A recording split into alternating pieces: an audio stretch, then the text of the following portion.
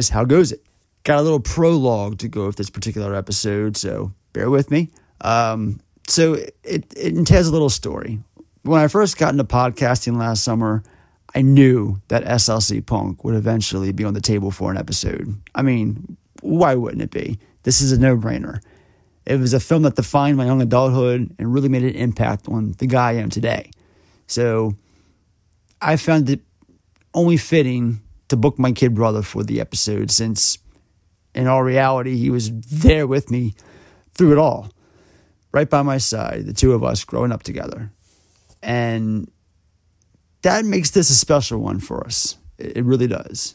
Sean will be back next week for Point Break, but in the meantime, this one's just my brother and I reminiscing about a film that truly meant something to us over the last couple decades. Does it hold up? We shall see. But in the meantime, I just want to say that this episode is further dedicated to Andy Allen and Ben Metzger. It's dedicated to Corey Klima, Mike Daiquiri, Dan Keener. It's dedicated to Jason Paul, rest in peace, brother, Brian Burleson, The Bouncing Souls, and Scott Pasquale. But most of all, more importantly, guys, this episode is dedicated to punk rock in general, to every DIY band out there who had a hand in trying to either make it or break it. This one's for all of you. And with that said, I just...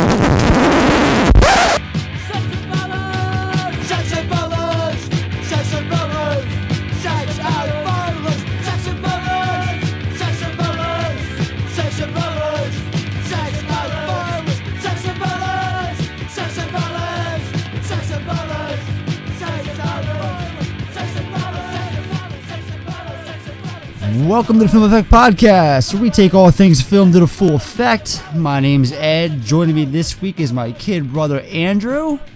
Hey guys, what's up? How you doing? And if you're a fellow cinephile like us, or just a casual fan of movies, then you've come to the right place. We're a weekly podcast to do deep dives and touch lives. But before we get into the nitty gritty, I want to let you guys know that our ever-growing collection of previous episodes can be found on iTunes, Spotify, Google, iHeartRadio, Pocket Cast, Stitcher, and wherever else you enjoy your favorite shows. Check out our brand new website at podpage.com/the-film-effect-podcast. There you can access everything film effect related in one place, including all episodes, along with our merch and other neat things. You can check us out on Facebook and Instagram without accessing the site on the Film Effect Podcast as the handle.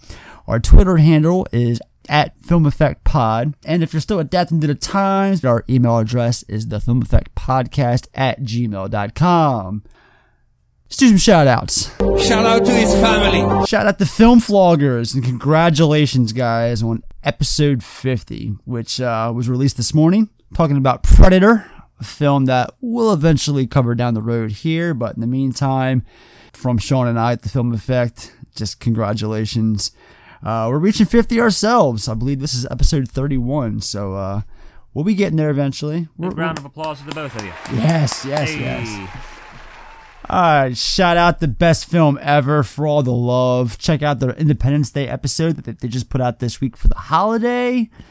Shout out to your next favorite film, who has David Howard Thornton on the show this week, talking about Who Framed Roger Rabbit. I'm actually going to be on that podcast down the road. I don't know exactly when, but I got the offer last week. And we're going to be talking about Return of the Living Dead, the film that we covered just the other day. So I'm looking forward to that. He heard that it was my favorite horror film, and he's like, hey, let me get you on the show. So that's what I'm going to be doing. Spy Hards, who are covering Charlie's Angels Full Throttle this week. Good luck, gentlemen. Oh, God. And finally, Paul and Griff, who are covering Detective Pikachu this week. A film that I actually like. Me and Matt saw it in the theater last year, or 2 years ago, and I kind of dug it, not going to lie. So I'll be listening to that episode. We're currently charting in the U.S., Hong Kong, and still in the top 100 over in Nigeria. Thank you to those listeners over there. It's current events.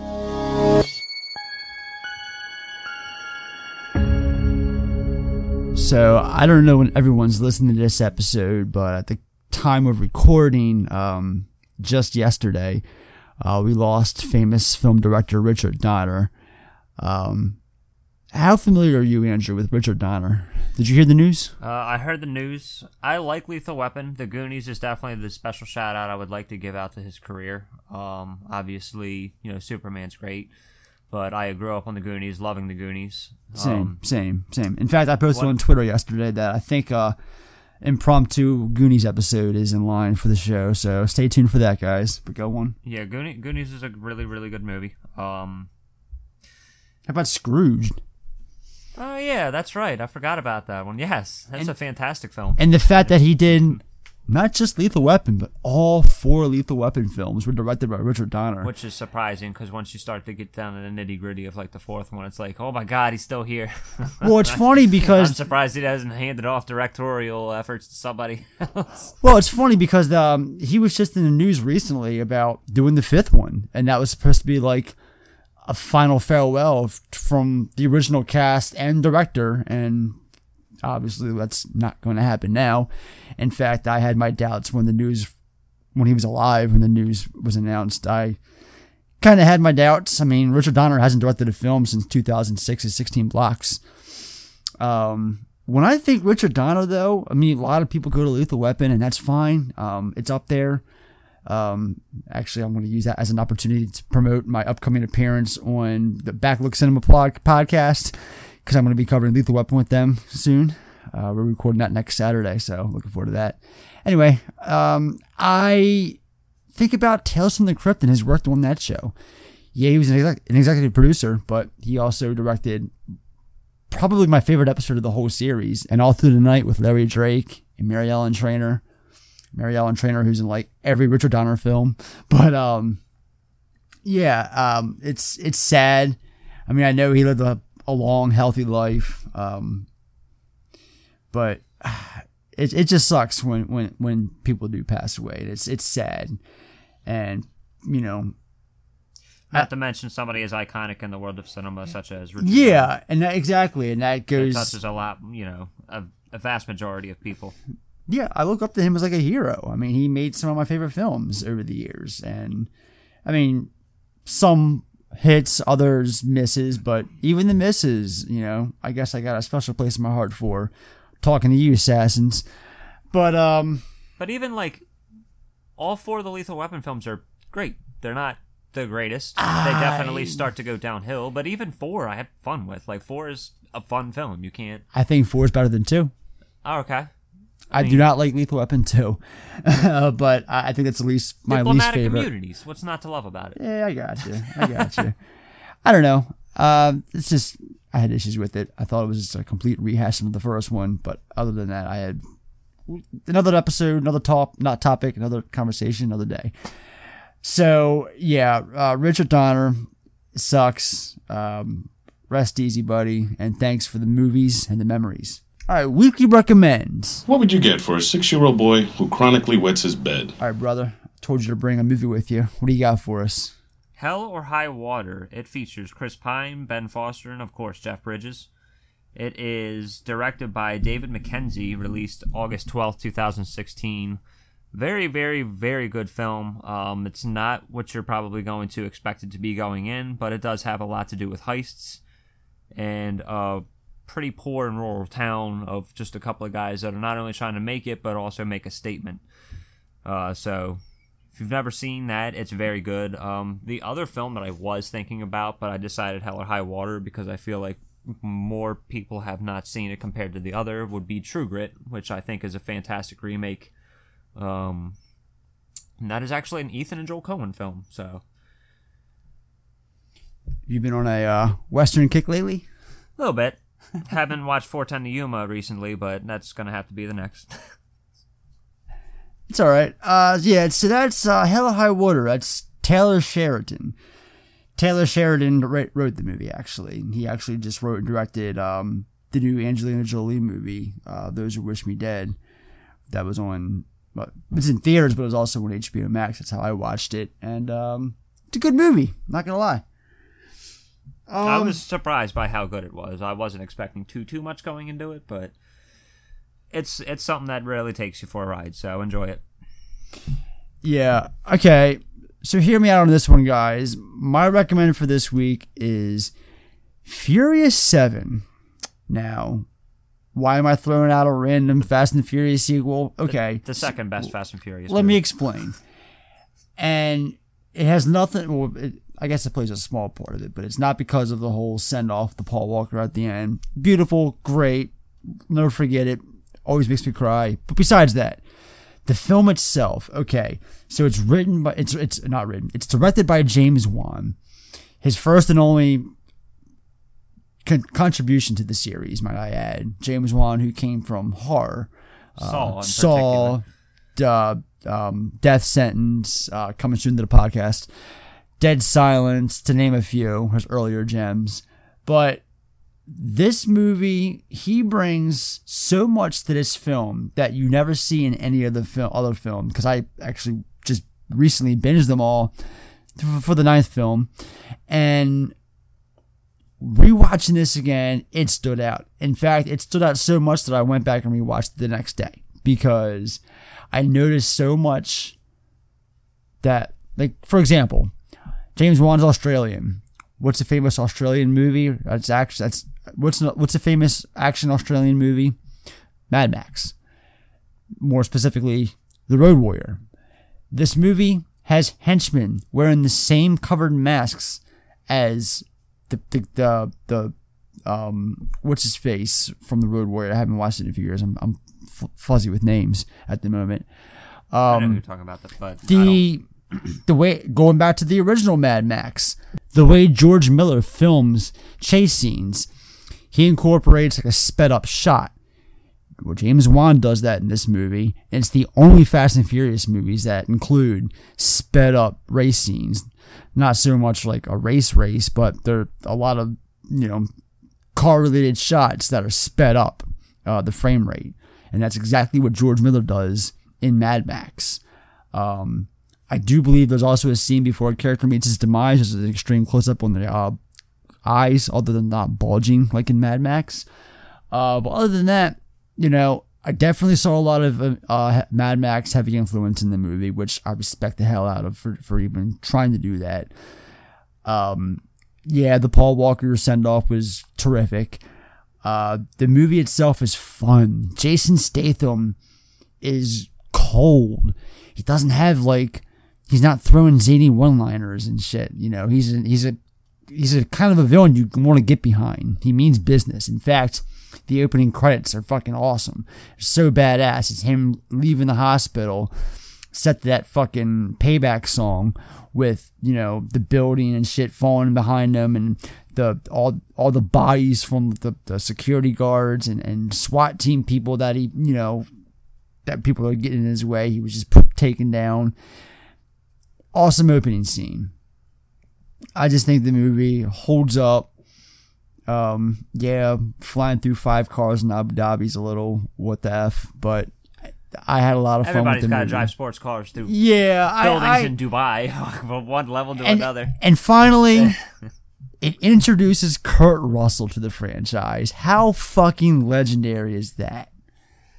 So yeah, Furious 7. If you're sitting on it or have seen it and it's been a while, revisit it, check it out. You won't be let down. Watch it with an open mind, guys.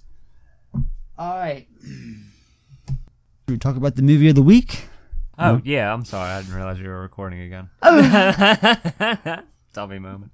All right. Well, to be an anarchist in Salt Lake City was certainly no easy task, especially in 1985.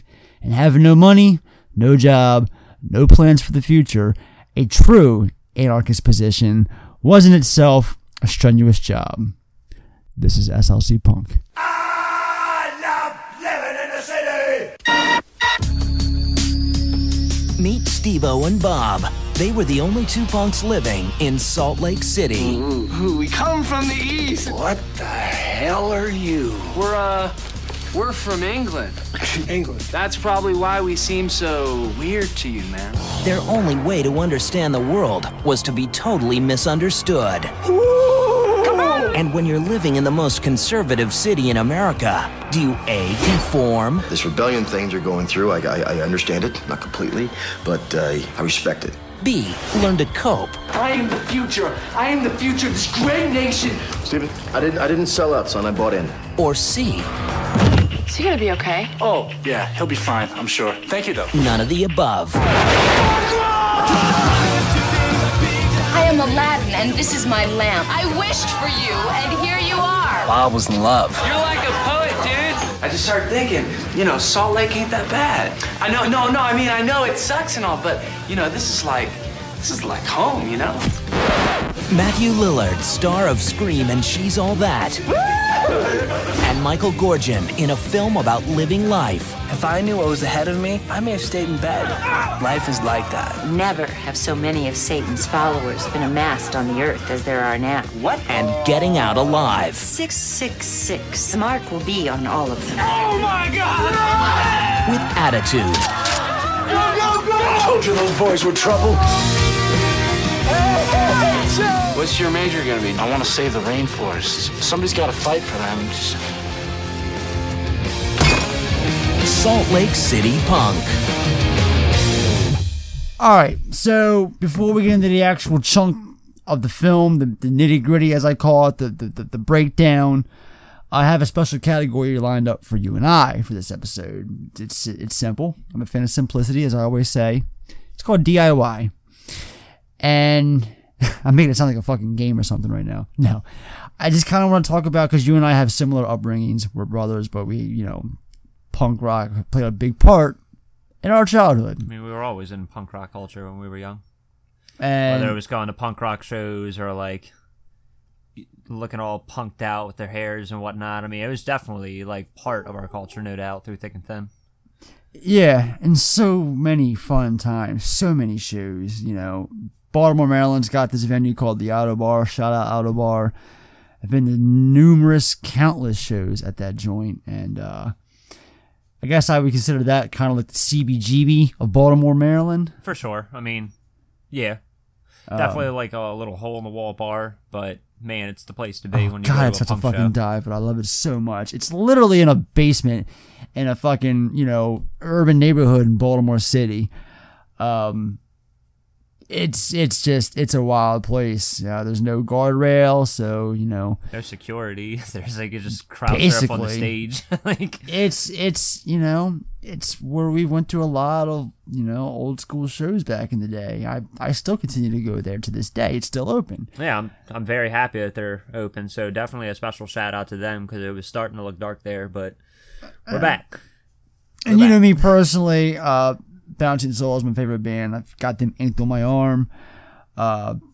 Huge, heavy influence on my life. Bouncing Souls. It's going on 22 years. I've been a fan of them now, and I haven't looked back since. Other than that, special acknowledgments go out to Strung Out, Pennywise. I gotta say Blink, because Blink definitely had an influence on my middle school years that kind of helped me grow into bands like NoFX and Rancid and stuff like that. It's so funny. I was gonna say NoFX, even though I haven't listened to NoFX in years, but I still throw them on from time to time. I listened to Punk and Drublic last week. Yes, their old albums are punked out, fantastic musical compositions that you would definitely have to listen to. Yeah, and you've got your Stooges, and for me it was Descendants, yes, Dead Kennedys, so many. Pretty much back in the day, you listen to it. I mean, you've heard of them, we've listened to them.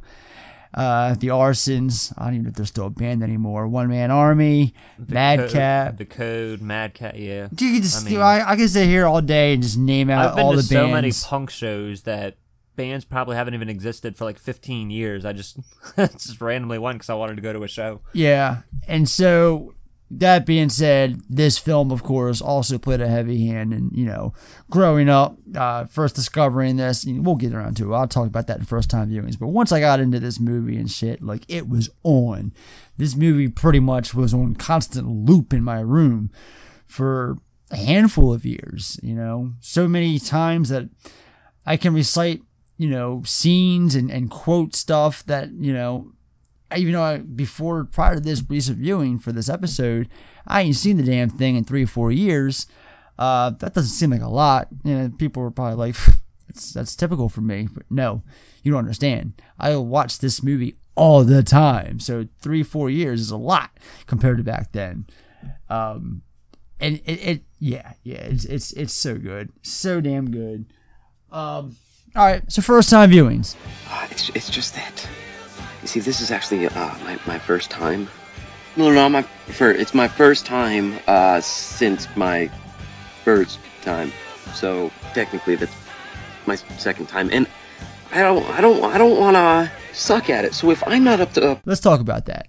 So for me, it was definitely fall of 2000. I gotta mention Metz, Andy Metzger, Alan Metzger. Hell, I'll throw Ben into the mix, and Mike Daiquiri. Hell, Corey Klima. Shout out to you two, man. Like, we got into punk together. Even though I was a couple years older than them, we all still were like a close, a tight group. Yeah, it constantly moved around as a unit for sure. Absolutely, and God, I forgot who it was. I want to say it was Mike. I'm pretty sure it was Daiquiri, who was the first person to say, hey, SLC Punk, get on that shit.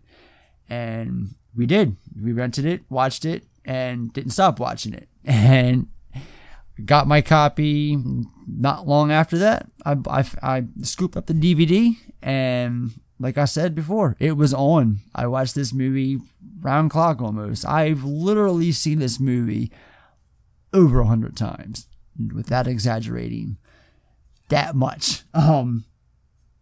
So yeah, how about you? What was your first time with this? First time was watching your copy.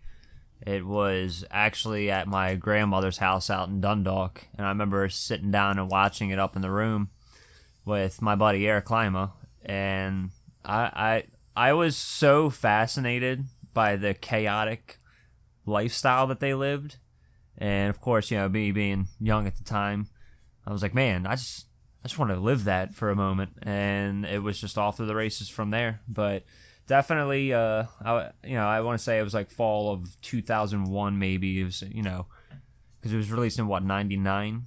Yep. So yeah, fall of 2001 sounds about right if my mind isn't misdeceiving me. Yeah, I wanted to be Steve-O so bad. I mean, I had the spiky blue hair, for Christ's sake, for years. I had that shit going on for me. So I can relate, I get that, like, inspiration, like, the way they lived, that whole DIY lifestyle. It was cool.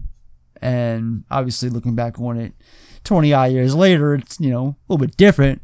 But it doesn't take away from those memories, because they still hold up in my head. So, story time. Tell me a story. Wait. Like my story? No, not your story, a story. Since you can't keep your mouth shut long enough for me to read my paper, tell me a story. I don't think I know any stories. You don't know any stories? No. All right, I'll tell you a story. This is a newspaper, right? It's 90% bullshit, but it's entertaining. That's why I read it, because it entertains me. You won't let me read it, so you entertain me with your bullshit. Tell me a story right now, go. And that is basically what I'm bringing to the table as far as story goes this week, is pretty much what we've been talking about for the last 10 minutes, ranting about that, how we grew up and what we listened to and what we did, and then describe the Autobar and how this movie came into the fray and became kind of like a ringleader for that said lifestyle. And it was like, because we wanted to be certain characters and act like certain characters, and we loved this movie. It was kind of like a sickness, this movie was fucking with our heads and trying to tell us all the wrong things. But without realizing, ironically enough, the point of the film, I suppose. Yes, and we're gonna get into it. We're gonna break it down like we usually do on the show, with a more mature mentality, because I've never really talked about this growing up in a serious manner. It's probably the first time. Not that I have that many SLC Punk conversations going on in my life, but I'm just saying, because I'm gonna throw out a bold prediction now. I hate that I'm even saying this, but I can probably think, or I could probably predict that this is going to be one of our lower end episodes as far as numbers go. Not that I give a fuck. I really don't. I just, throwing it out there. It goes and ties with the conversation. So... Yeah, not too many punk rockers or anarchists out there. It's not really a known movie. Yeah. Unless you're at that age range, It was a particular market for a particular time, and I don't think that there's been that feasible of a market since, to say the least, for a movie like that. I mean, you want to talk about it now? SLC Punk 2? I've never seen Punk's it. dead? I've never seen it, but I heard Heroin Bob's in it. Yeah, he's in like 3 scenes, but it's his son. Oh, okay. And he's kind of like the narrator, or it's not the narrator, but he's kind of like, there's a few scenes that cut to him just talking in a white room, like directly at the camera. It's supposed to be his son. He's like in his head, like giving him advice and stuff like that in the Heroin Bob way. Except the fact that chemicals, man. Michael Georgian has an obvious bald cap on. It's kind of like so obvious that it's hard to focus on the film without noticing that obvious line right there with the hair. It's a mess. The movie itself, I remember trying to convince myself that it was good, when in reality it really wasn't. And that's probably the last time I saw this film. I watched it prior to the sequel coming out, which was in 2016, so about 5 years now. So yeah, that was the last time I saw it, was in preparation for the sequel, that I knew it wasn't going to be that great. Lillard wasn't back, no Steve-O. Come on. How good can the film be? I mean, is it still about everyone came anarchists? Back, dude. Huh. Everyone came back except for Lillard. Except for the dude that you even the needed dead to come dude back. came back. I was gonna say he's fucking dead. So yeah, but that's a movie. It's on Netflix. Check it out or don't. It's your prerogative. Let's talk about the original SLC Punk. Here we go! So the film begins with we get that voiceover from Steve-O. A lot of voiceover in this film, guys. Steve-O, played by Matthew Lillard, who's explaining his hatred for rednecks in America to the audience as we see a truck pull up on a dark road overlooking the city. SLC, Salt Lake City. On-screen text tells us this is Salt Lake City, Utah in 1985. Very conservative Utah in 1985. Oh, yes. So these two rednecks, if you will, get out with their beers, talking about wanting to score with someone. One guy goes to take a piss when all of a sudden Steve-O and his best friend Heroin Bob come out from out of nowhere, beat the two with clubs before taking off as the film suddenly slows down like it's a projection acting up before cutting out altogether with Steve-O's voiceover telling us, "What can I say? We were nothing but a couple of young punks," as the title card appears and the opening credits play to an old school punk imagery with the exploited sex and violence being played over. And I never noticed until now that I'm older, but all of the actors' names when they appear, they're on like iconic punk rock albums that they satirically redid over. And magazines. Yeah. Yeah. But I like a couple of bands like Bad Religion, Crass, I noticed. Yeah, I figured you noticed Dead Crass. Kennedys. That's the obvious one. You know what I mean? Yeah. I noticed the Bad Religion one myself. So we're at Steve-O and Bob's place. It's like this old janky apartment. Looks like it's all fucking concrete walls, so it's gotta be cold as shit. So we're clear, they're homeless, right? No. Yeah. They don't pay for that place. No. They just Maybe live they do. there. Maybe they don't. They just live there. Steve-O wakes him up. Yeah. Bob, Heroin Bob, sleeping with a beer in his hand. It's nice. And a smile on his face.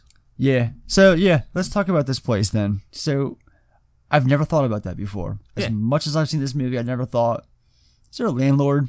Yeah, no landlord. I don't play for that place. Look at that. They've got anarchy and, like, upside-down crosses and pictures of Ronald Reagan with fucking Nazi signs on his eyes. Kind of makes me look at this shit in a whole new perspective now that, wow, I've never, honest to God, noticed or thought it. I've never thought about it before. Yeah. They're anarchists. Oh. They don't work. So fuck your landlord. They don't pay for this place. They just That's found right. it. They don't have jobs. They just found it and they live there now. That's an obvious one too. How the hell did I not catch that over the years? I never noticed it until I watched it today. I was like, huh, these guys are homeless. Because it all makes sense. They have their job. They don't work, so it makes sense.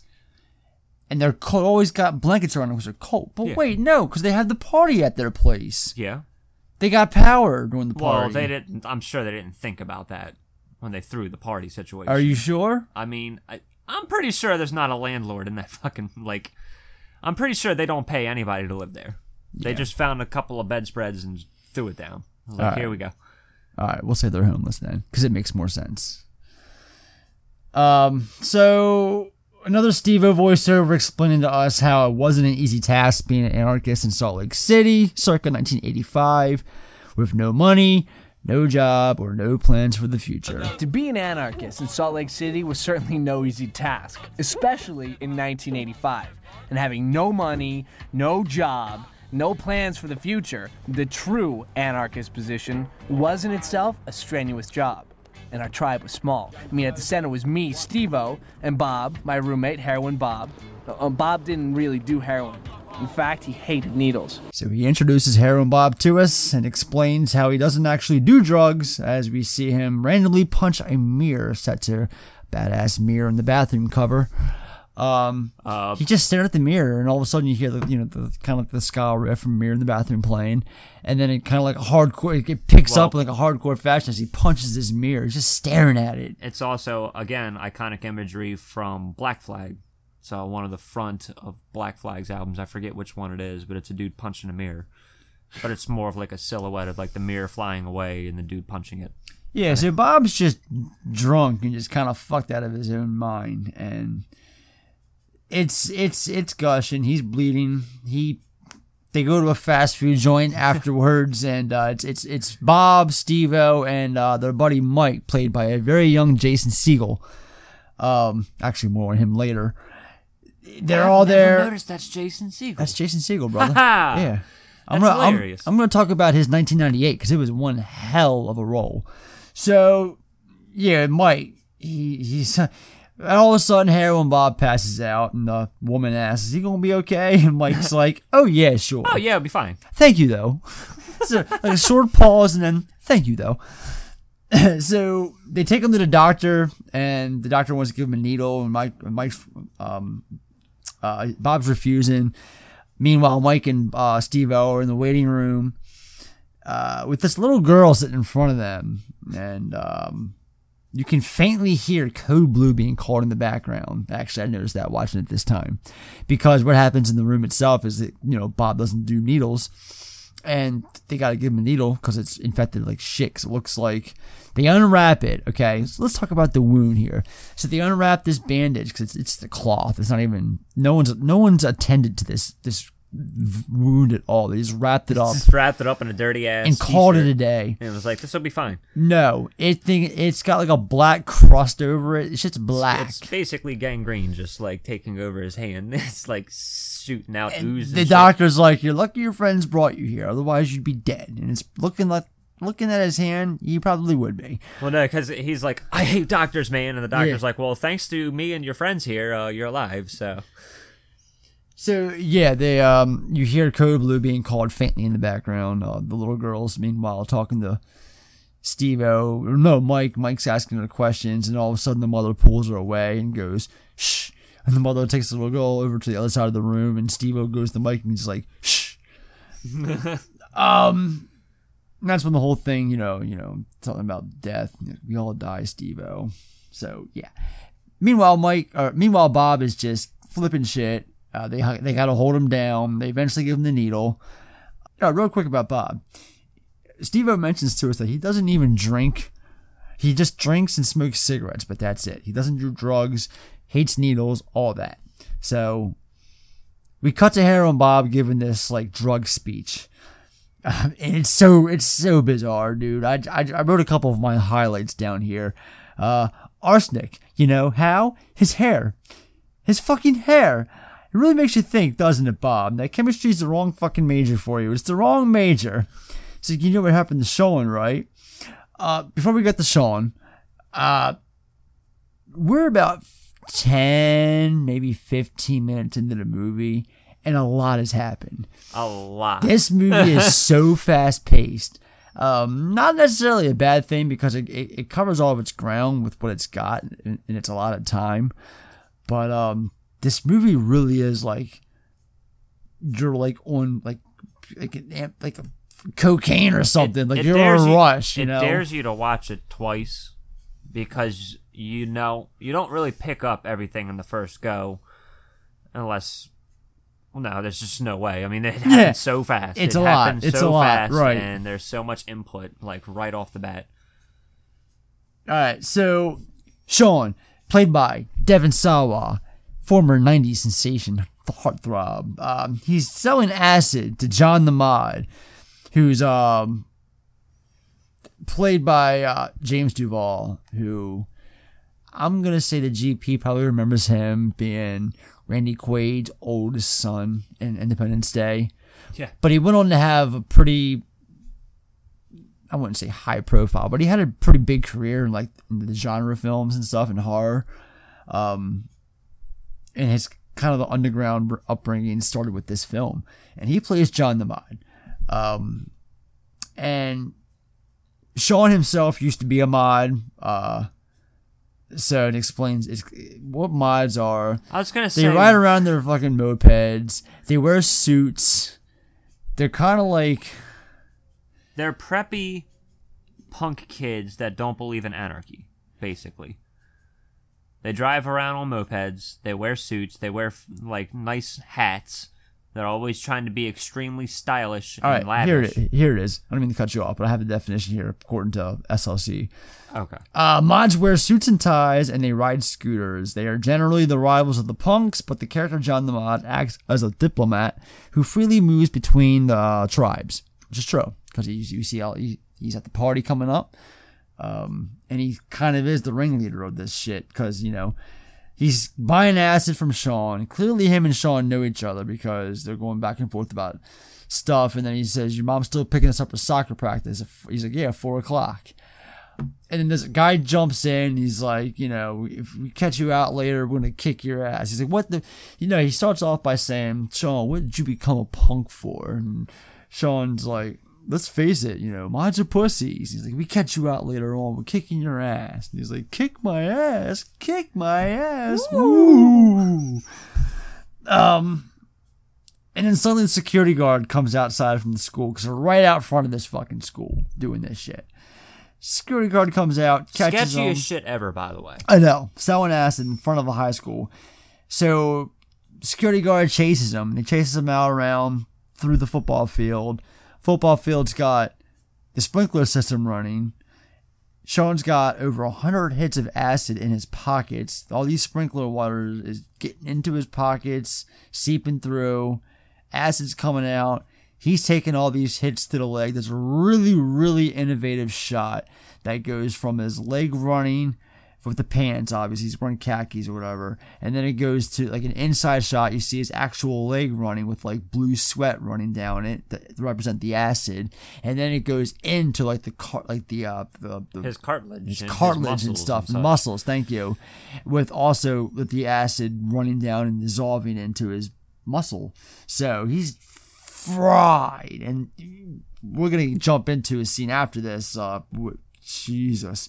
So yeah, he's fried all right. I also appreciate the fact that this Stooges 1969 is playing while this chase is going on. I've always done that. Yeah. So yeah, okay, we'll get to it now. So Sean's tripping outside of his mom's house for weeks. So I went to see him like a week later, and it just snowed, and he was sitting outside in the cold. Sean? What are you doing outside, man? Are you him? Yeah, I'm him. Jesus! Have I sinned or am I going to heaven? You're frying, man. How much acid did you take? Man, you're not Jesus. You're Bob. I'm Bob! How goes it? How you doing that? Doing what? Walking on water. If I get off this chair, I'll drown. You want to know why, Bob? Because I can't swim. Oh, I get it. So Sean, do you see land anywhere? Or? No. Just water. Say, Bob. Yeah.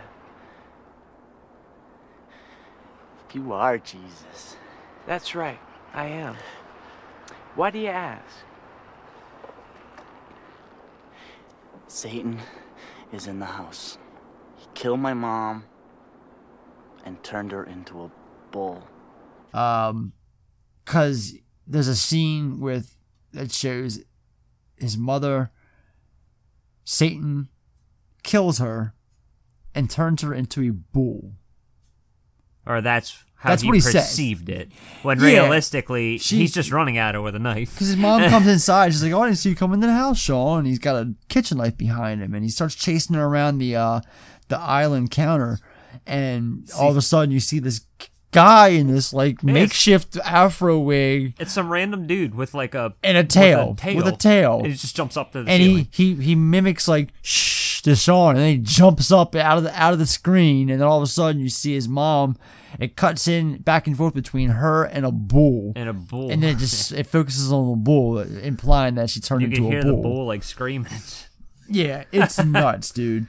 It's a funny ass scene. It's just And then while he's sitting there, he's sitting on this chair and he's like staring out, and Bob's like, dude, what are you doing? And he's just like, I'm just sitting here waiting to be saved, waiting for land to pop up, because he thinks that he's just like... He thinks Bob is Jesus. He's like, how are you doing that? He's like, doing what? He's like, walking on water. Because first he says, Jesus, have I sinned or am I going to heaven? He's like... and that's when we get the famous how goes it. My question, though... He says, wait, you're not Jesus, you're Bob. He goes, I'm Bob. Yeah, and then all of a sudden you see his mom outside, and then the cops come, and they got to put their hands up, and he's like, you were saved. He's like, sure, Sean, you're saved, all right.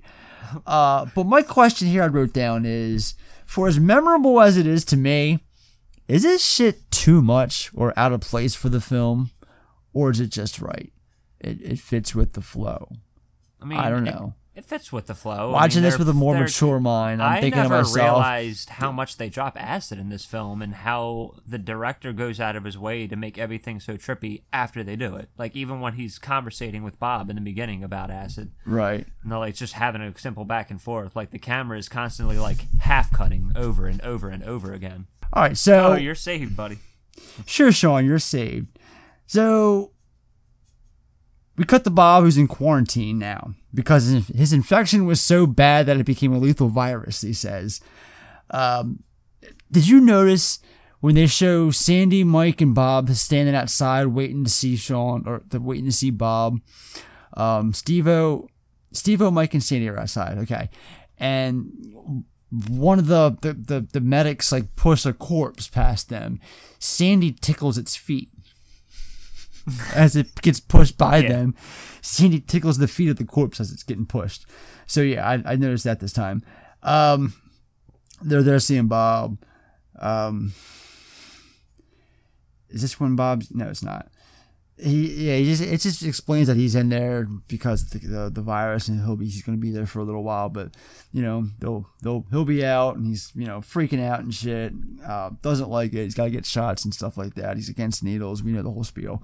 So we get more Steve-O monologuing to the audience about how low college meant to him and Bob. Set to some cool slow motion shots of the two walking the streets in the town itself, though. This leads to Steve-O with a gnarly mohawk, although it's an obvious cat. Oh my God, yeah. Talking about... The damn thing doesn't stick up straight at all, and every time he moves his head, it just flops down. Nowadays, whenever I watch this scene, the only thing I can pay attention to is that goddamn bald cap he's wearing. So, it's so obvious. It's so obvious. We talked earlier about how the bald cap one... Like, Punk's hair sticks up because of gel. It doesn't just flop over. It doesn't flop that way.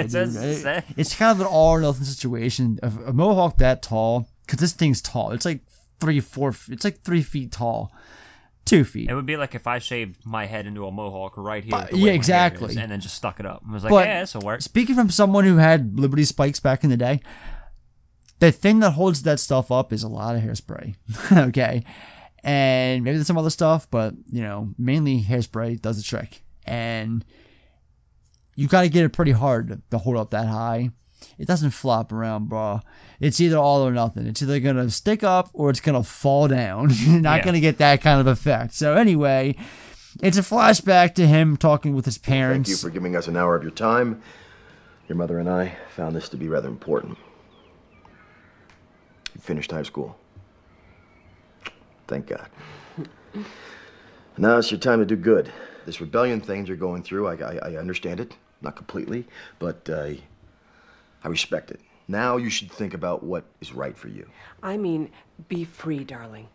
Always.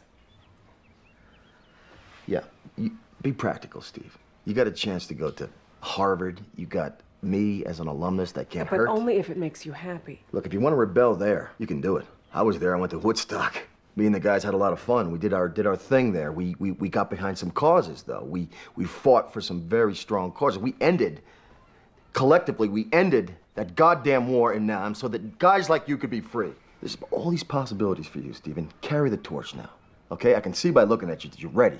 Proud of the fact that you're an individual. Very proud. So proud. One thing, this may not be easy to hear, but the hair. Maybe tone it down a bit.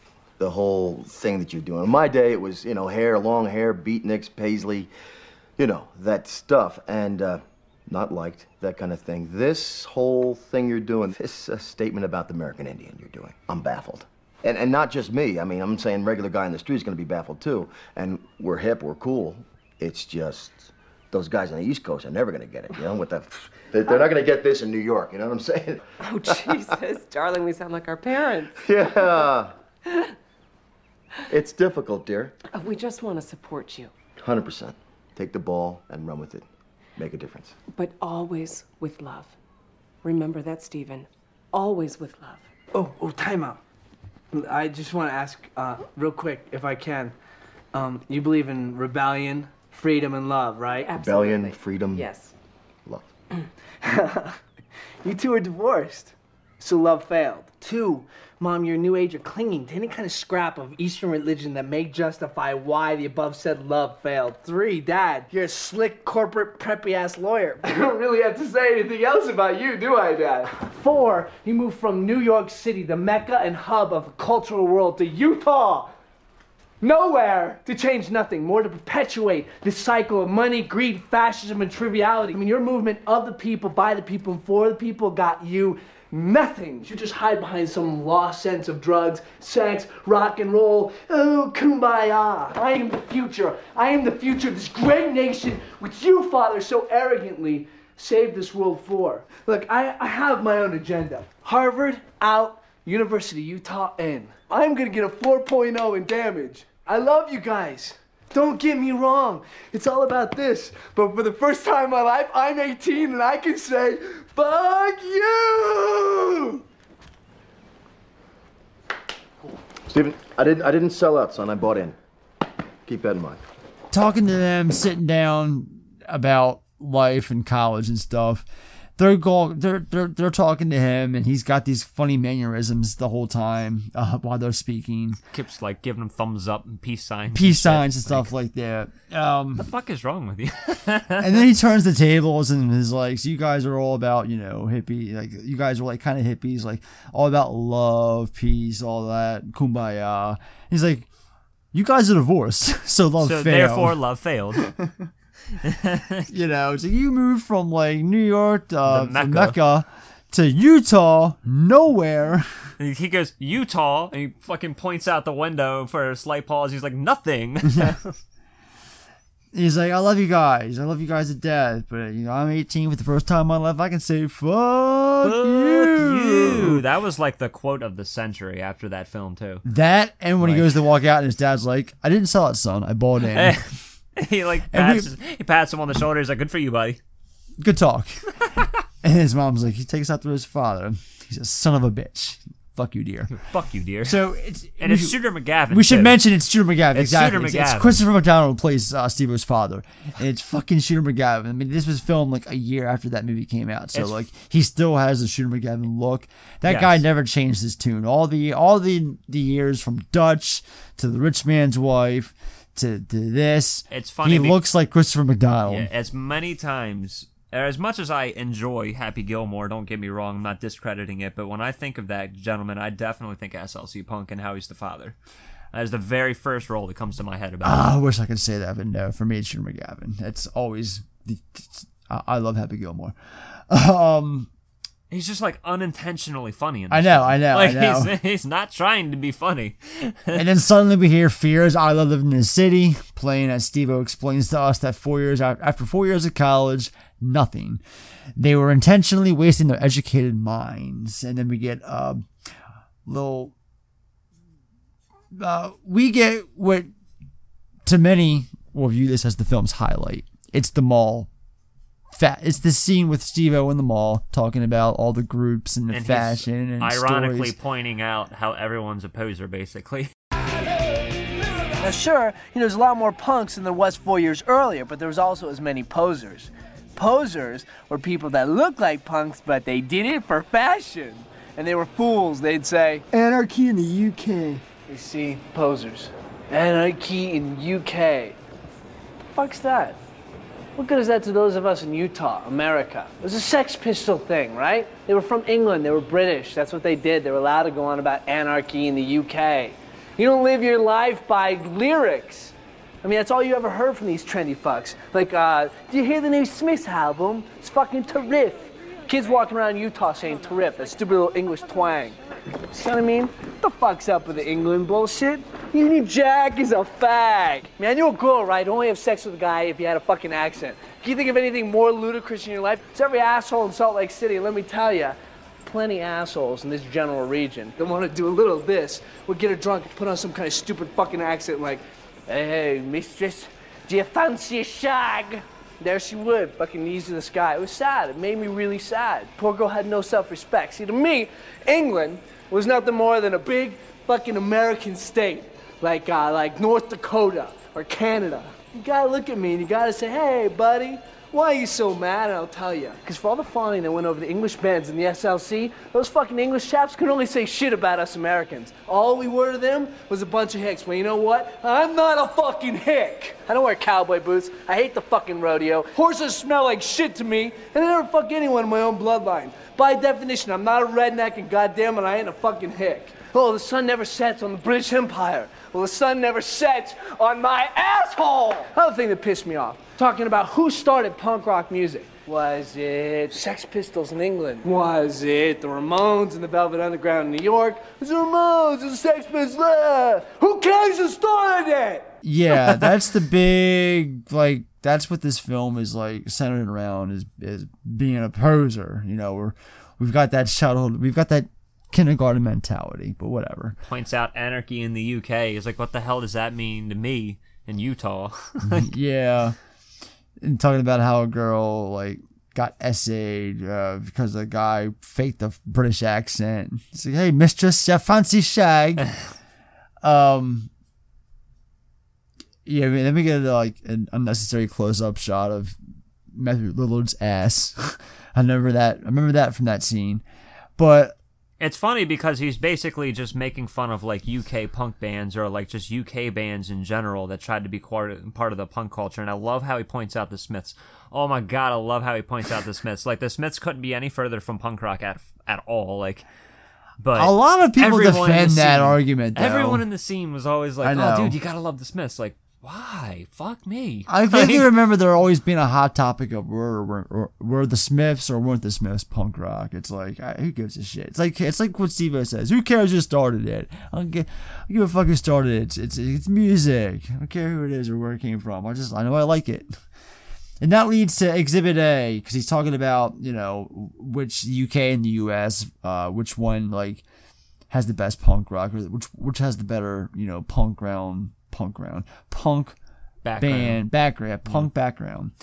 So he goes, Exhibit A, talking about this band called ECP, Extreme Corporal Punishment. Worst punk rock band. They go to this show for this band, and in reality it was this Salt Lake band who won this radio gig. I read about that. So at this show, a lot's going on. We're introduced to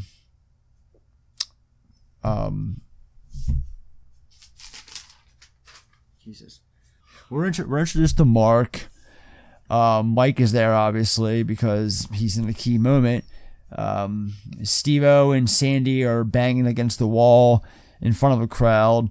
I don't know, man. I've been to literally over 1,000 shows, and I've never seen two people having sex on the side of the wall. I mean, on the side of the crowd, against the wall.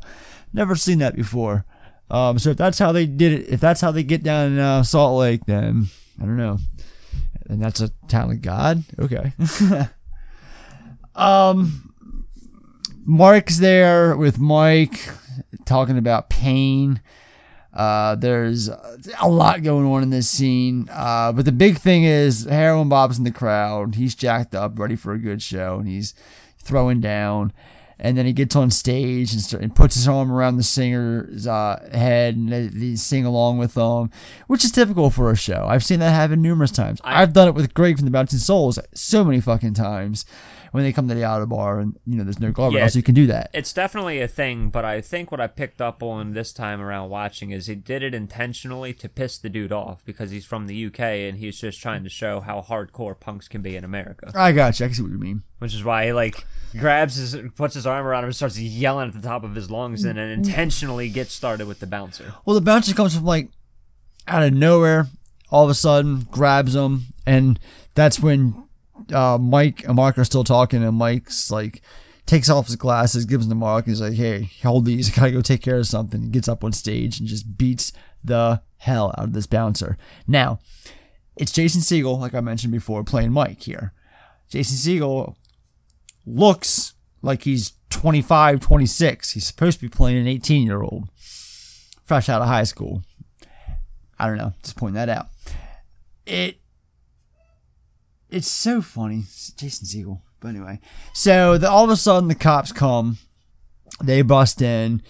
Everyone, I think Trish is there too. They all go out the back window and head to the after party. Which, by the way, smart idea. While everybody else is just running out the front door and causing a commotion, fuck it, just find a window and jump out of it. Yeah. Oh, also, one thing I wanted to mention with Mike and Mark, this is where we're briefly, Mark has one of my favorite quotes in this movie. He's like, I am not old, motherfucker. I'm young in my heart. And he's like, something that I still say to this day is how, when he says that, it's like, it depends on what you mean. I'm young in my heart. If the way he talks, that accent. Which, by the way, what a random fucking character. He's not a punk. He's not an anarchist. Yeah. He's just a drug dealer. We're going to talk about Mark in a little bit. But also, briefly, when this whole riot breaks out after Mike and the bouncer get into it, it causes a brief little riot or whatever. There's a scene with Matthew Lillard. It's really quick, blink and you miss it. He's flipping off the camera and looking at it and breaking the fourth wall. Did you notice it watching it? Yeah. Do you know the story behind that? No. It's because the cameraman guy actually hit him by accident, in the back of the head of the camera, and it pissed him off. So he turned around and was like, "Fuck you!" with the middle finger. That's funny. And Marandino liked it, so they kept it. So yeah, I learned that from the commentary way back in the day. I actually listened to commentaries. So they go to this after party. We see Mike apologizing to the bouncer. He's Mike's trying to explain to him, what Mark or what Bob was doing. He's like, I'm the bloody bouncer of the band. It's what I do. It's my job. He's like, yes, I get it. But you put your hands on my friend, so I had to step in. Yes. Steve-O talks to us about the band and how they're the toughest band in the UK, but come to Utah where an 18-year-old stomps their bouncer. He basically tells us that they're tougher than they look and they come like fire. So they go see Bob. This is kind of like Tarantino-esque with time. I never really put two and two together watching this all the times growing up. But now I'm watching it and I'm like, man, they're really fucking with time in this movie. So cut back to Bob, because remember, he's still in the hospital in quarantine. They ask the nurse how he's doing. And she says, have you ever seen The Exorcist? So, yeah. She's like, did you like it? And he's like, is this safe? And she's like, not clinically. So they go in. They tell him that it's his last day. And this brings much joy to Bob, obviously. Who has decked the room out in anarchy symbols and upside down crosses. Yep. He's got an anarchy symbol like on his fucking hospital coat that he's got on. Yeah. Like, they said that they named the disease after him. Mike asked about his father, if he visited, and Bob says that he didn't come because he was drunk. So, cut to the party I mentioned before when we were talking about the power, or not power, but the ownership of said place. Anyway, party at the apartment. Steve-O says it's the first party of the fall. He goes around introducing everyone to the audience. So this is when we get our like exposition, introductions. You know what's going on, explain everything to us, and who these people are and what's going on, sort of. So he's. By the way, midway through the film, this is, and now all of a sudden he's just like introducing us to characters, and like a lot of these characters we knew, but read this right here in my note. What does that say? Party at the apartment. No. Where my thumb is. Could have used this scene earlier in the film. Definitely could have used this scene earlier in the film. And I didn't even realize it until I just watched it. I was like, it's like midway through the film here. Dude's just like name dropping people and being like, this is them and this is what they do and this is why they're part of the scene. Like, okay. Messing with time. But I added a but. I said, but I still think it's a clever and fun way to really connect us with these characters. And this is what I also want to talk about, Steve-O's hair. Because he's got spiky blue hair. And the shade is very inconsistent throughout this movie. And it's not because of time. Have you noticed the shade? Yeah. I mean, the shit goes from like light to normal to dim to one part I swear it was gray. And then at the end when they're in the wet sandbank before Sandy's party, all of a sudden, boom, it's like a fresh blue paint job. Like his hair is like sparkly blue out of nowhere. Like this movie's like, I don't know. Didn't really care about continuity. They could also play it off the part of, he's just a stupid punk kid who's like dyeing his hair from time to time. I know. It's just stupid shit that I pay attention to. I can't help it. I was going to say, I highly doubt that that's like the case, but I'm just saying that would be the argument. Right. So we're at Mark's place, as Steve-O okay, so goddamn another story. So Mark's place with Steve-O telling us that they had to get used to hearing a lot of rambling when they went to Mark's to score some drugs. This is where we really get to know Mark, including his past and why he's the way he is, always afraid of being ripped off. He's going around his place showing is Bob sleeping on the couch. And Steve-O and Mark. Bob's not there for any reason. Like, he doesn't do drugs. So he is literally just there for the ride. Yeah. He's just so Mark's showing Steve-O the place. And he's the whole, like, this is not, you may think this is a silver record, but it's not a silver record. It's a laser disc. And the whole the shower head, the shower. And how 1, 2, 3, 4, 5, 6, 7. Like different variables of water pressure. Like, I don't think Steve-O cares. I know, but he explained to us that they always have to put up with it. So yeah, Mark's, of course, they're there to score. Mark's showing him the place. And all of a sudden, he just starts rambling about being ripped off all the time.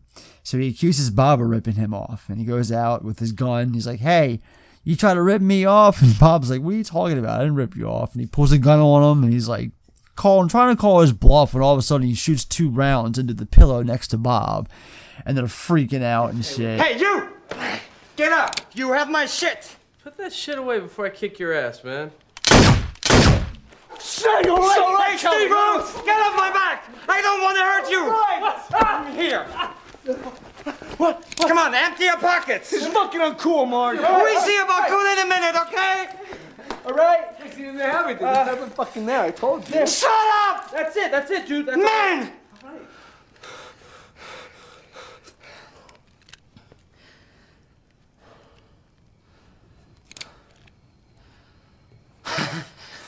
I'm sorry. You're sorry? Yeah, I just thought you had my shit. Yeah, well, fuck you, man. Hey, don't say that. Fuck you. I said I'm sorry. No, I said, fuck you. I said sorry. Fuck you. Come on, bro. No, You're like my get brother. away. Hey. All right, You're I'm not friend, mad. huh? Yeah. Okay. Yeah. Give me a kiss. The whole montage in general is just, it's so memorable to me and quotable. I always look back on this scene when I think about this movie. He explains why he's there all of a sudden. He says that he shot 2 men in the back of the head back in Miami, and that's why he's here. Why else would I want to live in this place? Salt Lake City, as he says. Explains how his family died in a plane crash. His mom kept watching him, and then he was watching her, and then she got her head cut off, and then he was looking around for his father because all he could see was limbs and shit of his brother and sister. If he found his father, he was going to kick his dead body in. Yeah. Yeah. Which I don't understand. Like, what does your father have to do with it? Like, I have no idea because he doesn't really further elaborate on the story. Yeah. It kind of comes and ends there. So back to Bob being accused of stealing. He has them both emptied their pockets, and then, they show that there's nothing going on. So he knows that he fucked up, and he's like, I'm sorry. And he's like, well, fuck you. He's like, why would you say that? I said, I'm sorry. No, fuck you. Why would you say that? And they all of a sudden they eventually hug. And he's like, here, give me a kiss. He points to it with a gun. Yeah, he points to his cheek with his gun. He's like, give me a kiss. So they end up going out to steal a car after they all make up eventually. Didn't need to. He had a lot already. Ronald Reagan, he starts rambling about a random shit. This is Mark, mind you, and they all steal a car, and you got the 3 in the car, and it's like Ronald Reagan only having 1 testicle. I always saw a picture once. The world has no way of cleaning itself. That's why there's so much dust. The underground tunnel that goes from Texas to DC, where they smuggle UFOs, and my favorite. Did you know that dolphins are man-evolved? Did you know that? Did you know that? I once saw a half man, half dolphin in Greece. And then he eventually tries ditching the car by driving it into the lake, but it just floats. It's just floating. It just floats, and it's like, why sink, you fool, sink? And it's like, dude, Steve-O's like, it's like Salt Lake. It's the saltiest lake. That's why it's called that. Salt Lake. Because why isn't it sinking? And Bob goes, because of all the salt. Like, and meanwhile, Mark's about to fucking cry. He's like, why would it sink? So yeah, we cut back to the party because reminded you, this fucking shit's all going over this party that's never ending. More introductions. He meets this girl Jen, who he explains that she's really cool, down to earth chick, but if she's off her meds, to avoid her at all costs. And she's like, piranha. He even mentions meeting someone later on in the movie while talking about her, which is her brother Chris. This is a planned biopic of this fictitious character or something. He's like, we're going to talk about her brother Chris, but we're going to meet him later on. So we're going to pause for that. We then meet Sandy's girlfriend, and then John the Mod, who bought this stuff from Sean earlier. John the Mod just says, Gandhi! He takes like a handful of pills. He's like, Gandhi! And then John asks where he got the beer, which leads to Wyoming? No. Which leads to the film's breakdown of alcohol in Utah. So he tells us a story about, basically Utah is really religious. And the only alcohol the beer that they sell in Utah is like 3.5% alcohol as opposed to the 5.5% that we get everywhere else. Yeah. So they gotta He's like, it sounds so stupid because if you're a drunk, you're just gonna drink twice as much. Yeah. It doesn't make sense. All you're doing is getting me fat and bloated. And he literally says that. It's funny as hell. Is that true? What? If anyone is from Ohio listening, or no, if anyone's from Utah listening, I'm very curious as to how true that is. Well, this is also 85. Well, I'm talking about now, current. Is this a thing in Utah? I mean, I know you guys love your God over there. I'm sorry you do, but the disrespect is caused as I sees it. Is that true though? You guys are ripping off drunks in Utah. I don't know how else to put it. That's PC. You drink, you drink. You drink to get drunk. You're drunk, you're drunk. It's what it is. If you want to get drunk, you'll drink twice the amount. There you go. I guess. I mean, it could be I don't know, whatever. So then he tells us the story of this of buying alcohol from a clerk one night who was an undercover cop. So he suspects trouble by their looks and calls another squad to follow them home. And then we cut to Bob and Steve-O on the ground in handcuffs, and they're getting uncuffed, and they get beat down after the provoking officer gets into Bob's face. He's like, "What, you want to hit me? You want to hit me?" And he just punches them, and at least them getting their asses kicked and beat down. And then he says there's also choice B, Wyoming. And this is where we get Steve-O, Bob, and Eddie, who we're introduced to, driving out of state to Wyoming the morning of the party for the alcohol. So now we're kind of close to the party itself, but we're at the morning of said party. Yeah. And this is for Eddie's formal introduction. Eddie wasn't an anarchist. He wasn't even really a punk. Eddie was into women. But not in a macho, jerky kind of way, right? He was a true romantic. He had his ass beat several times for being gay, which he was not. Imagine, fag bashed without the benefits. I could give a shit what the rednecks in this town think about me. I know I'm not gay. Ladies know I'm not gay. I have no problem with gay guys. As a matter of fact, they are some of the coolest guys that I know. The only reason half these guys start shit, it's not because they want to fight. It's because they want to fuck. I don't know, man. You know, if somebody called me something that I wasn't, I could see getting mad. The problem with somebody giving you shit about being gay, it's not that they're wrong about you, man. It's that they're giving you shit. Get it? So do you like this music, man? Yeah. Rocks. I think it's for posers. Well, I think you're a fag. Fag? Fuck you. No, fuck yourself. Get more pussy. So we get to the liquor store, and the clerk's like, "What the hell are you? Who let you boys out of the State Institute? No, we're from England. That's probably why we seem so weird." And then he says, "You boys enjoying your stay here in the good old U.S. of A?" And then Mrs. Blankenship from Halloween 6 comes into the podcast, comes out as his wife, I guess, and she's like, "You look like a god-darn Indian." And Steve-O is having a damn time with this. Dude, he's just like laughing his ass off in the background. Especially when they cut to the man or woman having to talk about religion and stuff in the back of the store with he starts Bob and Steve-O acting possessed, and all of a sudden Steve-O pulls down his pants to reveal the 666 tattoo on his ass. Which, by the way, why does he have a 666? That's random as shit. I have no did clue. It, like if they drew it on him real quick and then no, that's a tattoo. That's weird as shit. I don't know. So it leads to the clerk, who was confused by their appearance earlier. Now he's like, "I'm gonna get a shotgun after these bitches," and he pulls his gun and starts chasing them out. And then get a really random scene with Steve-O explaining the neo-Nazi party as we see this group of neo-Nazis walking down the street and randomly get attacked by Steve-O and company. And that's it. Even Steve-O himself was like, just wanted to throw that out there. That's all. Well, Move because right when along. you're part of like the punk culture and like the anarchist culture especially, you will have stupid people that somehow try to interpret neo-Nazi ideas and ideology into it, and it's like, no, you're so stupid, like you're so fucking dumb, which is why he particularly threw that in the film, and it's just a one-off of him beating the shit out of him. Right, that's right. all you really need to know. Like, all right, so back at the party, we see Eddie hitting on a girl while Trish talks Bob's mind off. Suddenly we get the rednecks crashing the party, all of a sudden with clubs and a massive fight breaking out, all set to Van Halen's Hot for Teacher. Just big ass brawl going on right now between the rednecks, just assembling this tirade upon these punks at this party out of nowhere. And then, which, by the way, why Van Halen? I don't know. Random as shit. I think that represents them, but I would never classify Van Halen as quote unquote redneck music.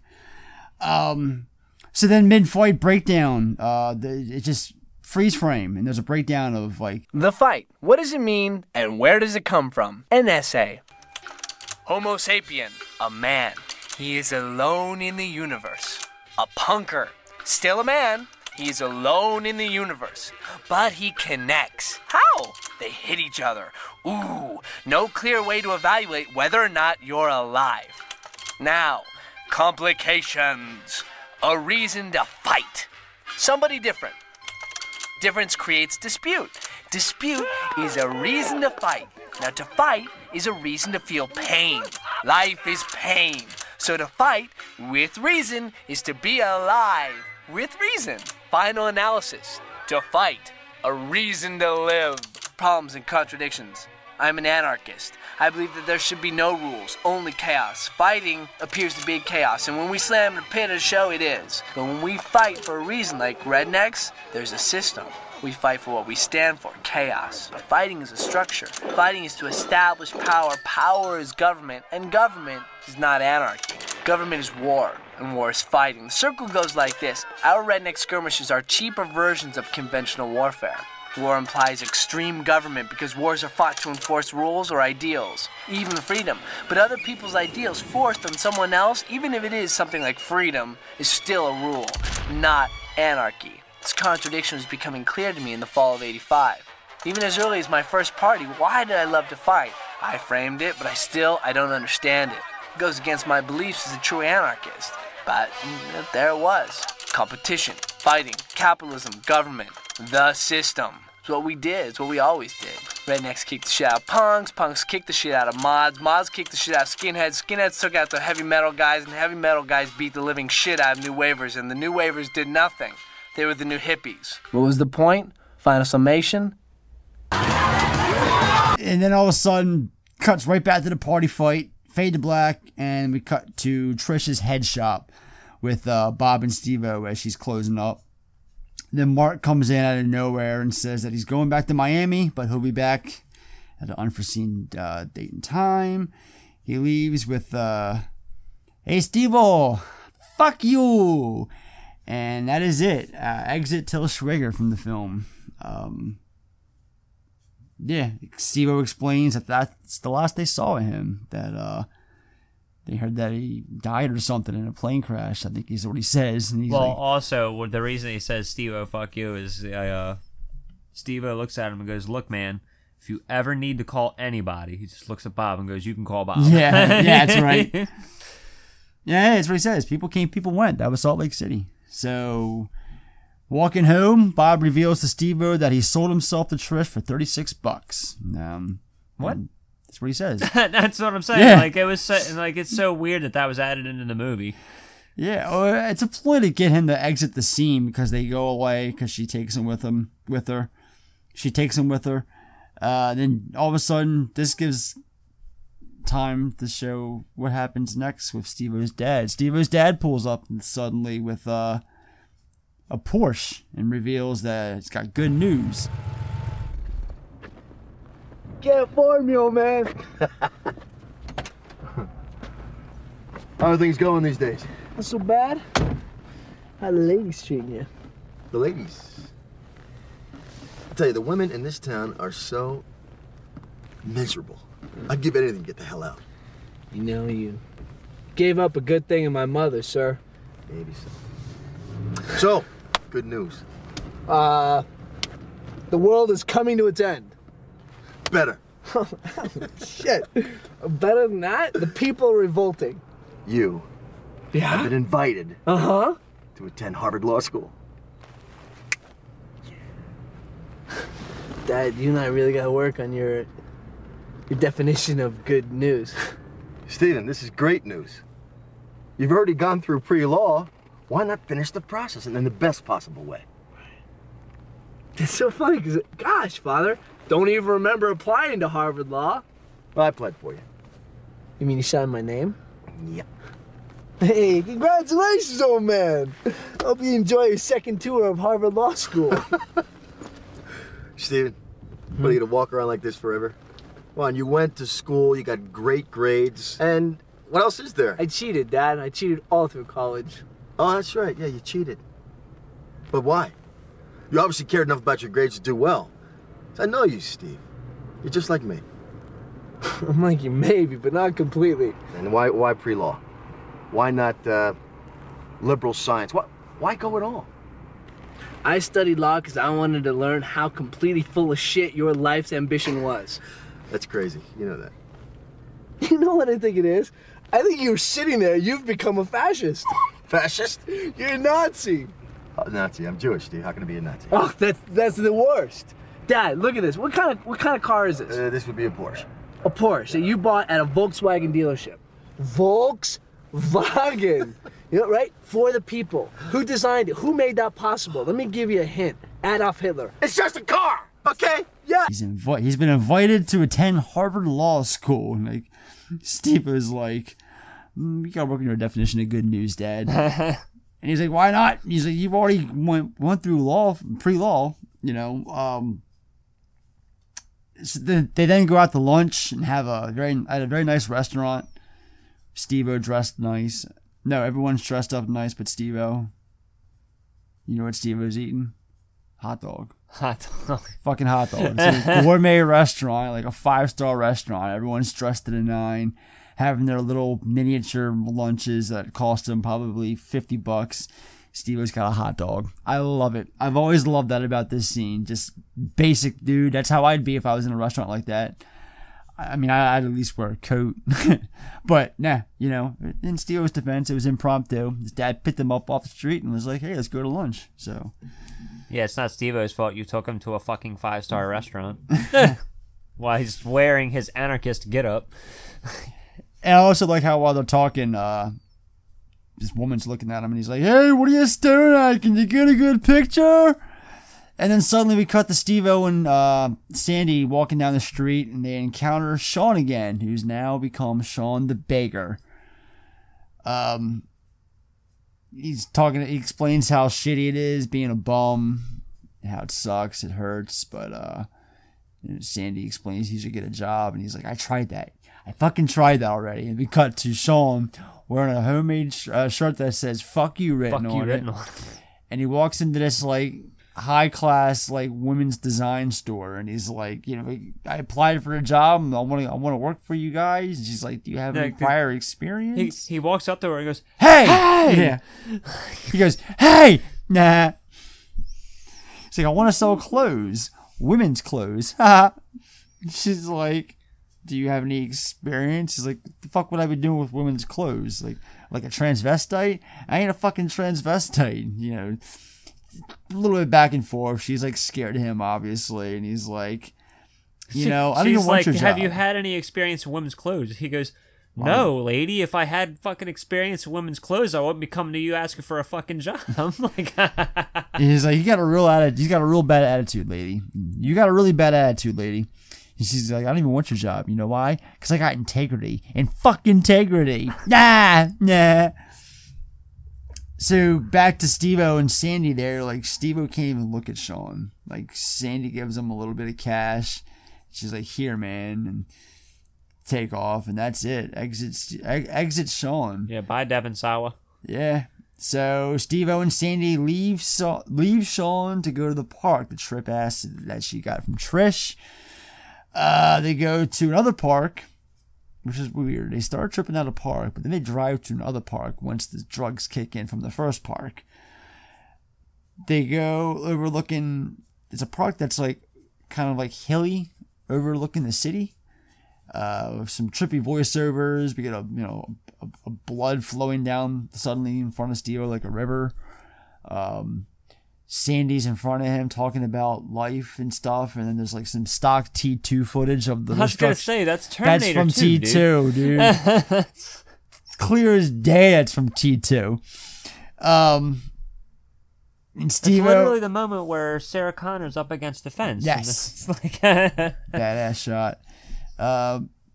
Hey, shout out to Terminator 2, by the way. 30th anniversary was the other day. Best action film ever. I wouldn't say ever, but it's up there. It's top 5. Easily a top 5 for me. It's probably my favorite sequel of all time. One of them. Way up there as far as like a sequel goes. Yeah. Vast improvement over the original. Steve-O asks Bob outright if he loves Trish. He says that he does. Actually, he gets in this like prolonged like response and shit. He's like, yeah, maybe I do. And Steve-O accuses him of being a poser. He's like, you're a poser. I always knew you were a poser. He's like, why am I a poser? He's like, you're in love. Only posers fall in love. And it's like, really? Are we having this conversation again? So he quickly negates it. It says, hey, Bob, I don't really think you're a poser. So Steve-O brings up this girl, Jen, the one from earlier, the piranha, and mentions the guy that he told us about that he talked more about later. Well, that later is now. And we're finally being introduced to her brother, Chris, when the guys go to his house to hang out and talk. Jen's there freaking out, looking like the exact opposite way she looked earlier because she's off her meds because of Chris's convincing. She's like itching herself constantly and acting like a fiend. It sucks. So Chris is thrilled to see Steve-O. Definitely a hippie, Steve-O says. It's worth mentioning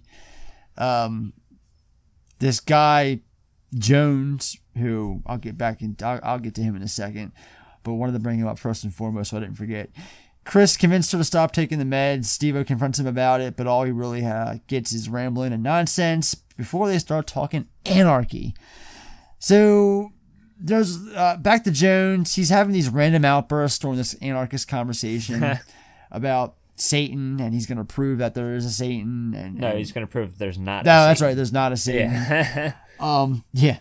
Big difference. Like what? You're going to do what?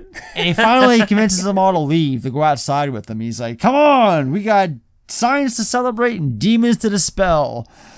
So everyone goes outside to watch him actually do it. And Steve-O walks in when Sandy's sleeping with another guy in another room. Steve-O goes to attack when the screen suddenly freezes and his voiceover explains, it wasn't that I loved Sandy. I knew that what we had was an understanding, but I discovered that Chris was right. All things had systems, even me. I was about to beat the living shit out of this guy because he invaded my territory. It was my territory. No question about it, just like in the wild. I was following nature, and nature was order, and order was the system. It then cuts back to Steve-O kicking the shit out of him, only for Sandy to call him a pussy. So he says, fuck you to her face, and goes outside to watch Jones perform a ritual around a flaming pentagram. Yeah. So that happens. And then we get a quick scene of Steve-O and Bob. Who sent this pentagram up? I know, right?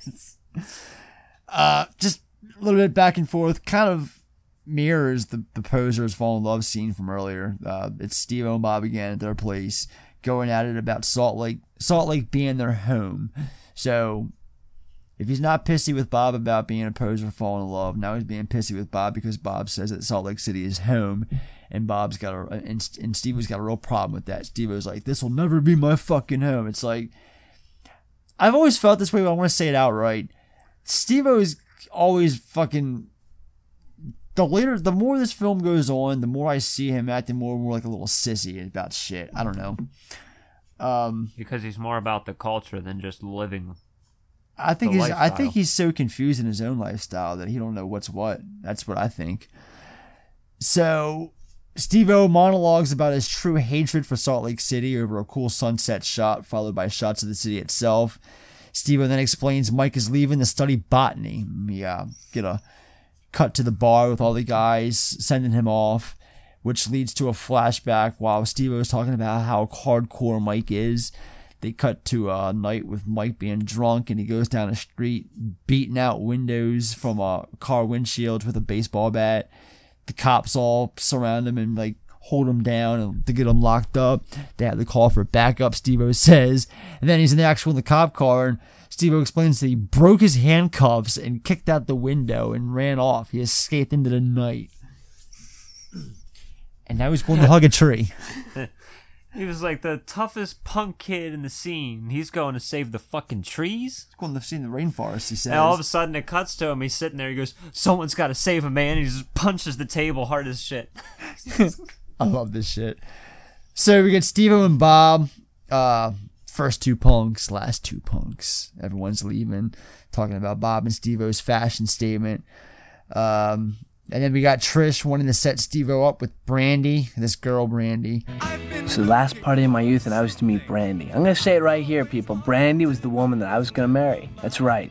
I didn't know it then. Didn't even know what she was like. Hell, I wasn't even sure if I was gay, asexual, or a punk, or a mod, my dad, Bob, Sean the Beggar. I didn't know a goddamn thing that night. If I knew what was ahead of me, I may have stayed in bed, or I may have felt better about that night. Who knows? Life is like that. We change, that's all. You see, the guy I am now was not the guy I was then. If the guy I was then met the guy I am now, he'd beat the shit out of me. Those are the facts. But still, I lied awake. Was I afraid? Was I angry? Or was it just the end? Was it just the end and I knew it? This is that wet sand scene I was talking about earlier where his hair really stands out. Like, the one thing I took watching this scene, the only thing I can really notice about this scene, it's the thing that stands out is how blue his hair is in this scene. It's never this blue out the entire movie except for this part alone. It's got an awesome flyover shot at the end I've always dug. Yeah. Flyover shot with them, that's cool. Yeah, that is like an iconic scene for that movie in particular. Yeah. But before we get to this party, Bob's going to go see his dad for his birthday. And one of the most random scenes in the movie, too. It is. It's so random, I forgot it even happened. I forgot all about this scene. They go to see They go to see Bob's dad. Now, they kind of talked about Bob's dad earlier in the movie. About how he's drunk. Yeah, they don't really get into it. They lean more towards him just being a loony nut job who's never in Bob's life anymore. And that's kind of what it is. They go to see him. He's like living up in this shack in the woods, in the middle of nowhere. He's sleeping on the couch, and they just go in and quietly sit in front of him. And he wakes up, and he's like, "Who the hell are you two? Who the hell are you guys?" And he thinks that they're from the CIA, and he's like, "No, Dad, it's your son Bob. I wanted to wish you a happy birthday." "How the hell did you know it was my birthday? You gotta be working for the CIA." And he whips out this shotgun, and he chases him off, and he's like, "I ain't going back," or something like that. And then Steve-O explains, before this, Steve-O, after they get chased off, Steve-O says that he feels that he knows Bob a lot better now. And I've always thought that made a lot of sense. That quote's always stood out. Even watching it this time, it stood out to me. Bob says he's sorry to Steve-O, but Steve-O says don't be. So then he explains that this party that they're going to, where he's being set up with this girl Brandy, it's the last party of his youth, he says. And then boldly predicts that he's going to marry Brandy. Before talking about change and how his current self would beat the shit out of his former self. And then we get Brandy's party. No, it's vice versa. His former self would beat the shit out of his current self if he ever saw the state that he was in. Right. So then we cut to the party. Brandy's introduced. Brandy's played by Summer Phoenix. Hey, Andrew, what's your favorite Summer Phoenix movie? Who? Is she related to Joaquin Phoenix? Yes. Hell yeah, there we go. She is, in fact, was married to Casey Affleck. Oh, okay. She's an actress, or was. No, I'm not familiar. I know Joaquin and River, obviously. Obviously, she was in The Faculty. She played the fuck you. Okay. She played the fuck you girl. She wasn't like a main person at all. But I remember her in that movie. It was her and John, I can't remember his name, John something, that she's saying fuck you to. She's included in a few scenes in the movie. She's in Can't Hardly Wait, but her scenes got cut, unfortunately. And so she's here. She's Brandy, real cute. Steve-O kind of comes off as love at first sight. In fact, I think he even says that he loves her after they kiss. The one thing that's always stood out to me with this scene, Blondie's Dreamin' kicks it off. I fucking love this song. I love Blondie. I love the incorporation of the song into this movie and this scene alone in particular. It's a nice setup piece. Always dug it. Brandy asks Steve-O, they sit down, they're having a little one-on-one time now. She asks him why he likes going around dressed like a bum before explaining to him that what the true meaning of rebellion is, and that his fashion statement is like a uniform. Like that's not rebellion, she says. That's just fashion. She's really putting him in his place, but eventually admits that she actually likes him, mildly, before they share their first kiss. And then suddenly we cut to Bob. Bob's got a really bad headache, so he goes and takes some pills from a girl that John the Mod's with. She says that she says that they're vitamins. And then he takes them and goes off, and they start laughing, and John the Mod's kind of confused as to what's going on. The irony here is just strong. Heroin Bob doesn't take drugs, doesn't do drugs, dies from a Percocet overdose. So, I'm getting ahead of myself though. He goes into the bathroom and he breaks the mirror, saying that he doesn't like it. He apologizes when everyone comes to his attention or comes to his aid, and he's taken home by Steve-O. On the way home, he explains to Steve-O that he's not like his dad and he's not going to cry. And he asks if he let him down, and Steve-O says that if anything, he let himself down. Bob then says that he wants to marry Trish as they pull up to their home. Steve-O carries him upstairs and throws him into bed, says goodnight, asshole, and they goes upstairs. Next morning, Steve-O comes down, and what is the most gut-wrenching scene. Hey, Bobby, get up. Let's get up. It's like 3 o'clock. Get something to eat.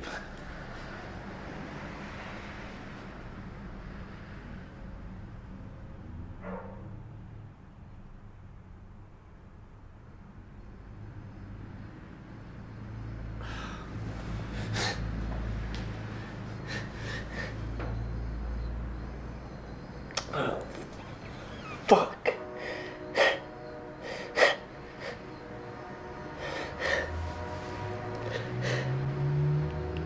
Good.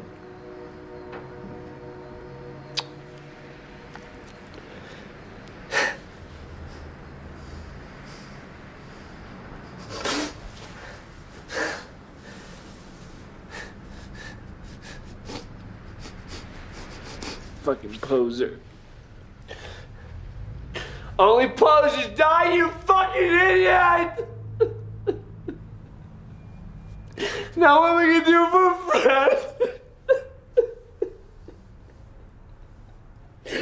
No, I don't have any friends! Please wake up now! Please, I'm sorry!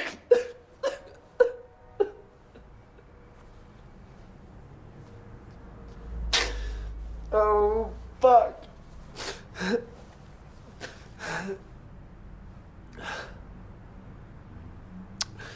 Oh, man. Oh, jeez. Oh, my God. I wasn't ready for this. I wasn't ready. I'm going to put him under the ground. The official cause of death? Overdose from Percodan. That's what John's girlfriend gave him for his headache. That mixed with the booze did him in. Heroin Bob, the guy who never did any drug in his life outside of beer, died from a narcotic overdose. And that was it. Yeah, the scene definitely affected me pretty heavily when I was young. He comes down to discover that Bob is no longer alive, that he had passed away overnight. And it turns out that it was from a Percodan, which I had you look up. And I was going to say, I had never even heard of that. I was like, what? Yeah, Steve-O says that he died of a Percodan overdose. Apparently, it was like a 1985 version of like oxycodone. Kind of like Quaaludes were a thing. Yeah, like I think it was like, yeah. Okay, so... Point being is he took a whole handful of pills because you even see it in the scene. Yeah. Like he takes like 7 or 8 of them and he's then got just got no tolerance. Yeah, he's got no tolerance, just downs them things. So I want to talk about the scene here alone in particular. It's alone. That's what Steve-O is now. It's Matthew Lillard. The gist of the scene was it took a while to film. Marandino pretty much gave Steve-O the camera, sent the crew to lunch or something, and just had him sit there. And I think what Lillard says was he took him a few minutes, but he thought of his dad who had passed, and that's what developed the emotion and the tears, and he pulled the scene off, man. He says some heavy things like You're My Only Friend. What gets me every time watching this is when I wasn't ready for this. That, but what really crushes me, even just watching it earlier today, was when he says, "Please wake up." Like, that's just, fuck. It is so fucking sad. We're at Bob's funeral, and that's where it's revealed that the cause of death was the overdose on Percodan, aka Percocet, which leads to a Steve-O and Heroin Bob flashback to their youth when they were in Steve-O's basement, playing Dungeons and Dragons and listening to Rush.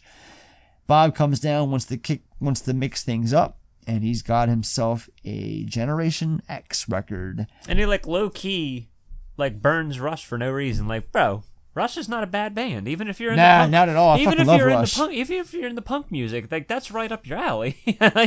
Neil Peart, best drummer of all time. Rest in peace. Yeah. So he puts on "Kiss Me Deadly" by Generation X, a personal favorite of mine. By the way, Billy Idol. Billy Idol, yes, of that band. Yes, this is Billy Idol singing this song. My note here is that the kid actor who plays Steve-O is so terrible, but his scenes are still memorable. But the scene's still memorable to me anyway. At least the kid actor playing Bob is at least trying a little bit. But I've always felt that this kid playing Steve-O is irritates the shit out of me. But whatever. They listen to "Kiss Me Deadly." That's sort of their introduction to punk rock together. That little moment that they have. Got it from a guy out in California. He's like, you know a guy in California? And so we get back to cut back to Steve-O outside the church where the funeral was, and he's sitting on the bench. Trish goes away, say goodbye to her, exit stage left. And in the end, when it was all said and done, he was a puss. In the end, when it was all said and done, I guess you could say he was one giant poser. That is 1999's SLC Punk. All right. Let's go to the inbox. What's in the box? What's in the fucking box? All right. Every week before the episode, I let everyone know on our Twitter account that we're recording the episode. We let them know when and where. We let them know when exactly, so they know how long they have to leave their tweets, their questions or comments. So for this episode, I think I only saw one pop up.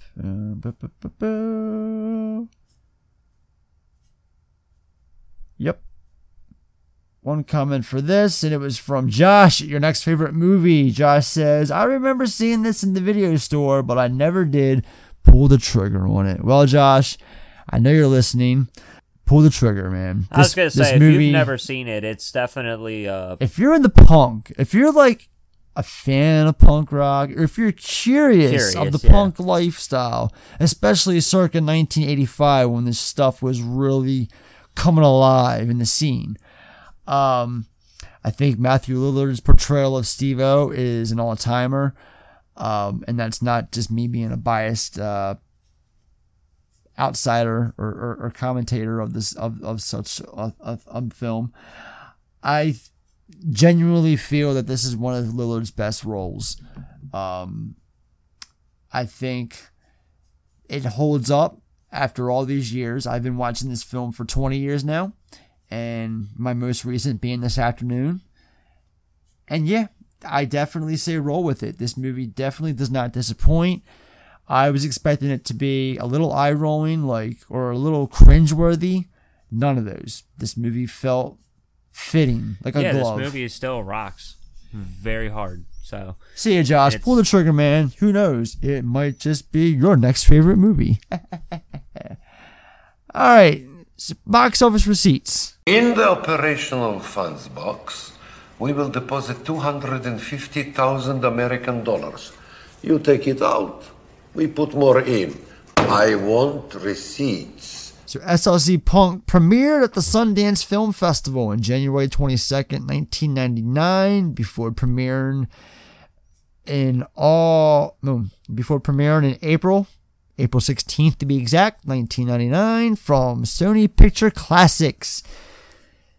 It ended up making $36,218 opening weekend. That was only on 19 screens. Second weekend, it went up 87%, grossing $67,712 gross, and that's on 137 screens. Very limited, very quiet. I actually remember hearing about this movie for the first time on Siskel and Ebert. More on that later. Total gross, though, was $299,000, 596. No. Overall gross was about $299,000. So, and I couldn't get a budget number, but I can't imagine this movie being like maybe 3 million tops, and that's they probably have about as much of a budget number as the landlord charges them to live in that apartment. Right. Good one. That's good. So, yeah. I can't imagine it being too steep. All right. So, Critics Corner.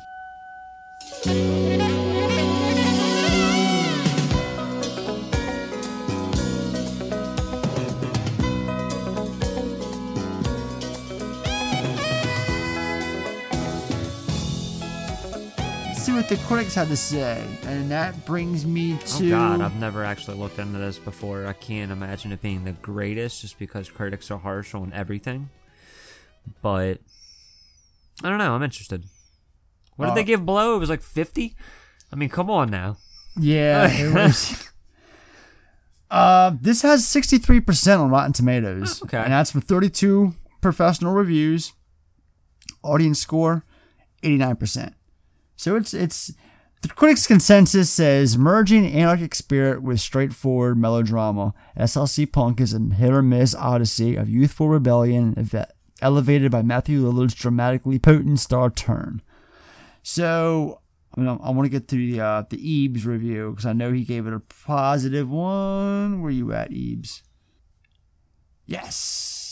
Roger Ebert gave SLC Punk 3 out of 4 stars. That's pretty good. Says Matthew Lillard's performance dominates the film, and he does a subtle, tricky job of being both an obnoxious punk and a kid in search of his direction in life.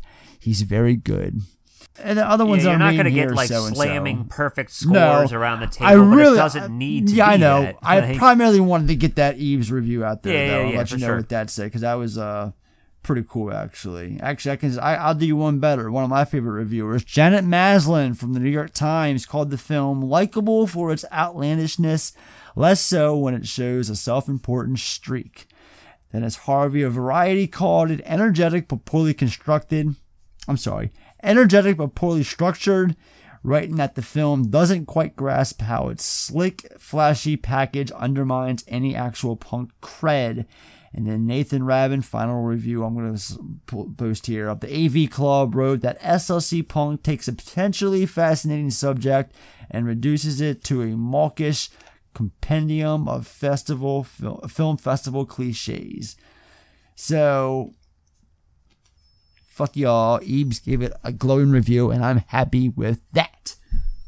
You're going to go far, kid. You ain't gonna believe this, but you used to fit right here. I'd hold you up and say to your mother, this kid's gonna be the best kid in the world. This kid's gonna be somebody better than anybody ever knew.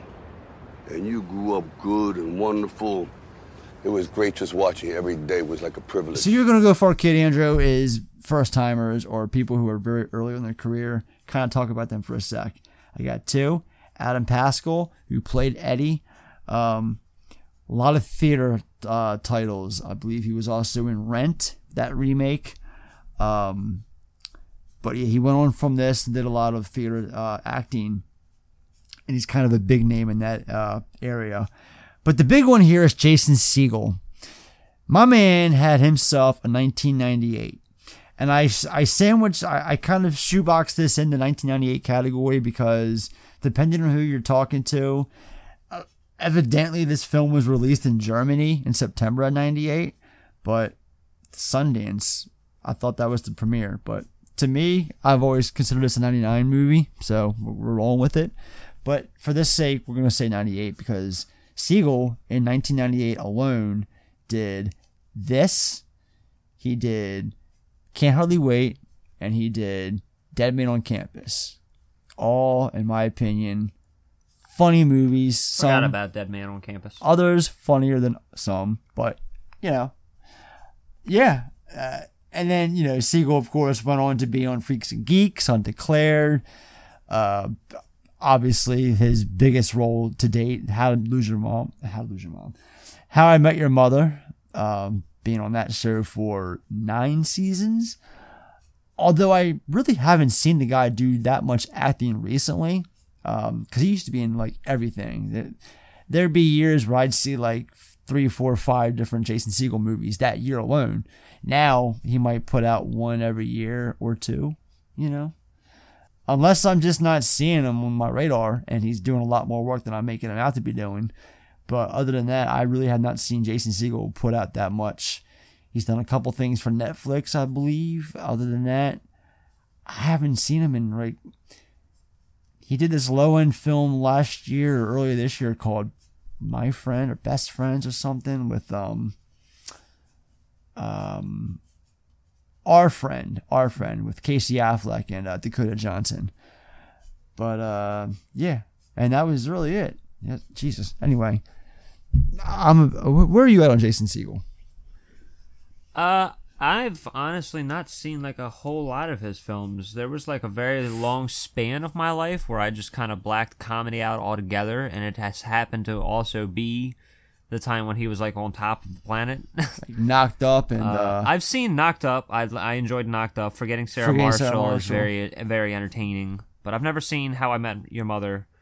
I'm a fan of that show. I really am. Yeah, the episodes I've seen I enjoy, but I've never sat down and like watched it like kinetically or anything like that. I'm an unapologetic fan of Bad Teacher, personally, with Cameron Diaz. Oh yeah. Sorry, Ann, best film ever. I know you just love Cameron Diaz, but I like this movie. I'm not gonna lie. And I also like the same year he did a film called Jeff Who Lives at Home with it was a film by who were they? The Duplass brothers, Mark and Jeff. Oh, yeah. Or Jay, I'm sorry, not Jeff. And The 5-Year Engagement, that's a funny movie. The Muppets, I remember liking The Muppets. I saw that in the theaters with Madeline because she was like 4 when that came out. Remember that film, The Muppets, like 10 years ago that he did? He did a film. He did a Muppets film. I was going to say, I haven't seen a Muppets film in God knows how long.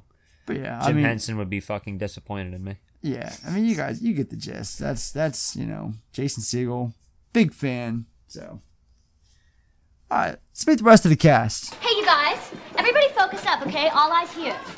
I would like to announce that Ben and I are planning to produce a musical number from Godspell for the talent show tonight. I'm sorry, Ben is producing. I'm directing/choreographing. And I'm only speaking from personal experience, but if you can't carry a tune, don't come into the audition environment and waste our time. We're serious, okay? Okay, and bring a lot of movement clothes, aka jazz shoes, dance belts, lycras, et al. And seriously, FYI, you guys, this is not an excuse to get out of your regular activities. This is an excuse to do some good musical theater. So be prepared, be enthusiastic, and leave your bullshit attitude and baggage at the door, because we don't need it. Matthew Lillard. I don't even know where to start with that dude. Scream. I mean, for me, Scooby-Doo. Serial Mom. I mean, he's fucking love Serial Mom. I'm still doing my plans for that, which includes the filming locations video, since the whole film is right around the corner from here. But yeah, Serial Mom. He's love Shaggy, that movie. for God's sake. He Shaggy. helmed that Shaggy role just as good as Casey Keenum did. Like, it's crazy as shit. Yes. Or Casey Kasem, I think his name was. Kasem. I'm sorry. Yeah. And then, Hackers. He was in that with those circular glasses throughout. He was in this movie called The Curve. Speaking of Dead Man on Campus, you know how you have like a Dante's Peak volcano situation, White House Down, Olympus Has Fallen, 2 same films in the same year, similar. Sure. Deep Impact, Armageddon's another one. Well, for some reason in 1998, Deep Impact and Armageddon wasn't the only 2 films competing over the same premise. Dead Man on Campus and a little direct-to-video flick called The Curve with Matthew Lillard and Kerry Russell were competing over which film had the better kill your roommate, you get straight A's in college film. I remember that being like a big like direct-to-video, Blockbuster video exclusive or something like that. I vaguely remember seeing with Kerry Russell giving him a blowjob with her boyfriend, watching in the closet, and there's like Matthew Lillard gives this like really huge like glowing look, and it's or kind of a haunting look. I don't know. I haven't seen it in eons, but anyway, that's that. Michael Georgian as Heroin Bob. The only other movie I remember him from is Hard Rain. He played one of Morgan Freeman's henchmen in that. I take it you haven't seen anything else outside of this with him in it. Absolutely not. All right. Annabeth Gish, who was in, I believe, Mystic Pizza with Julia Roberts about 10 years before this. Jennifer Leon as Sandy, who quietly retired from acting a couple years after this release because she gave birth, had twins, wanted to settle down. Can't be mad about that. Wasn't there for the sequel? Nah, but she was also she was in American History X. She played Ed Norton's sister. So I know you're a fan of that movie. I am. I do really enjoy American History X. Yes. For all of the right reasons, rather the wrong reasons. I say that because I love SLC Punk because of the actual environment in it. Right. I don't love American History X for the environment. Exactly. It's just a really good film. Right, exactly. We're not closet Nazis in this house. Talked about McDonald, Shooter McGavin, Devon Sawa, who's going to be in the upcoming Chucky series on Sci-Fi, which I'm looking forward to. Devon Sawa is just a cool dude. Yeah. Always at Comic-Cons and conventions and always just trying to meet fans. Did you see his movie with Fred Durst and John Travolta? No. The Fanatic? No. Oh, it's a classic, man. You got to check out The Fanatic. We have to talk about our definition of a classic. I'm kidding. I'm just kidding. Till Schweiger as Mark. Outside of this, Inglourious Bastards. He was in that. He had one of my favorite lines. Say goodbye to or Schnaz or something like that during that bar scene. Oh, okay. I gotta go back and see that. I haven't watched it in a couple of years. I forgot what he said word for word, but that's like that whole half-hour sequence set inside that bar is the film's highlight, in my opinion. Huge fan of that scene and that movie and overall in general. And yeah, talked about James Duval, talked about Summer Phoenix, so let's move on to... Well, my friend, this is Crew. But don't even think about it. You don't look like you could hang, Jermaine. The name's Jamal, and I'll fuck your crew up. Who are they? James Marandino. Written and directed by James Marandino. Well, who the hell is James Marandino? Kind of nobody. He was like an independent filmmaker who... Let's just say SLC Punk is kind of a unofficial biography of the man's upbringing. According to him, raised in SLC, graduated in 85, just like Steve-O and Bob. Connecting the dots, are we?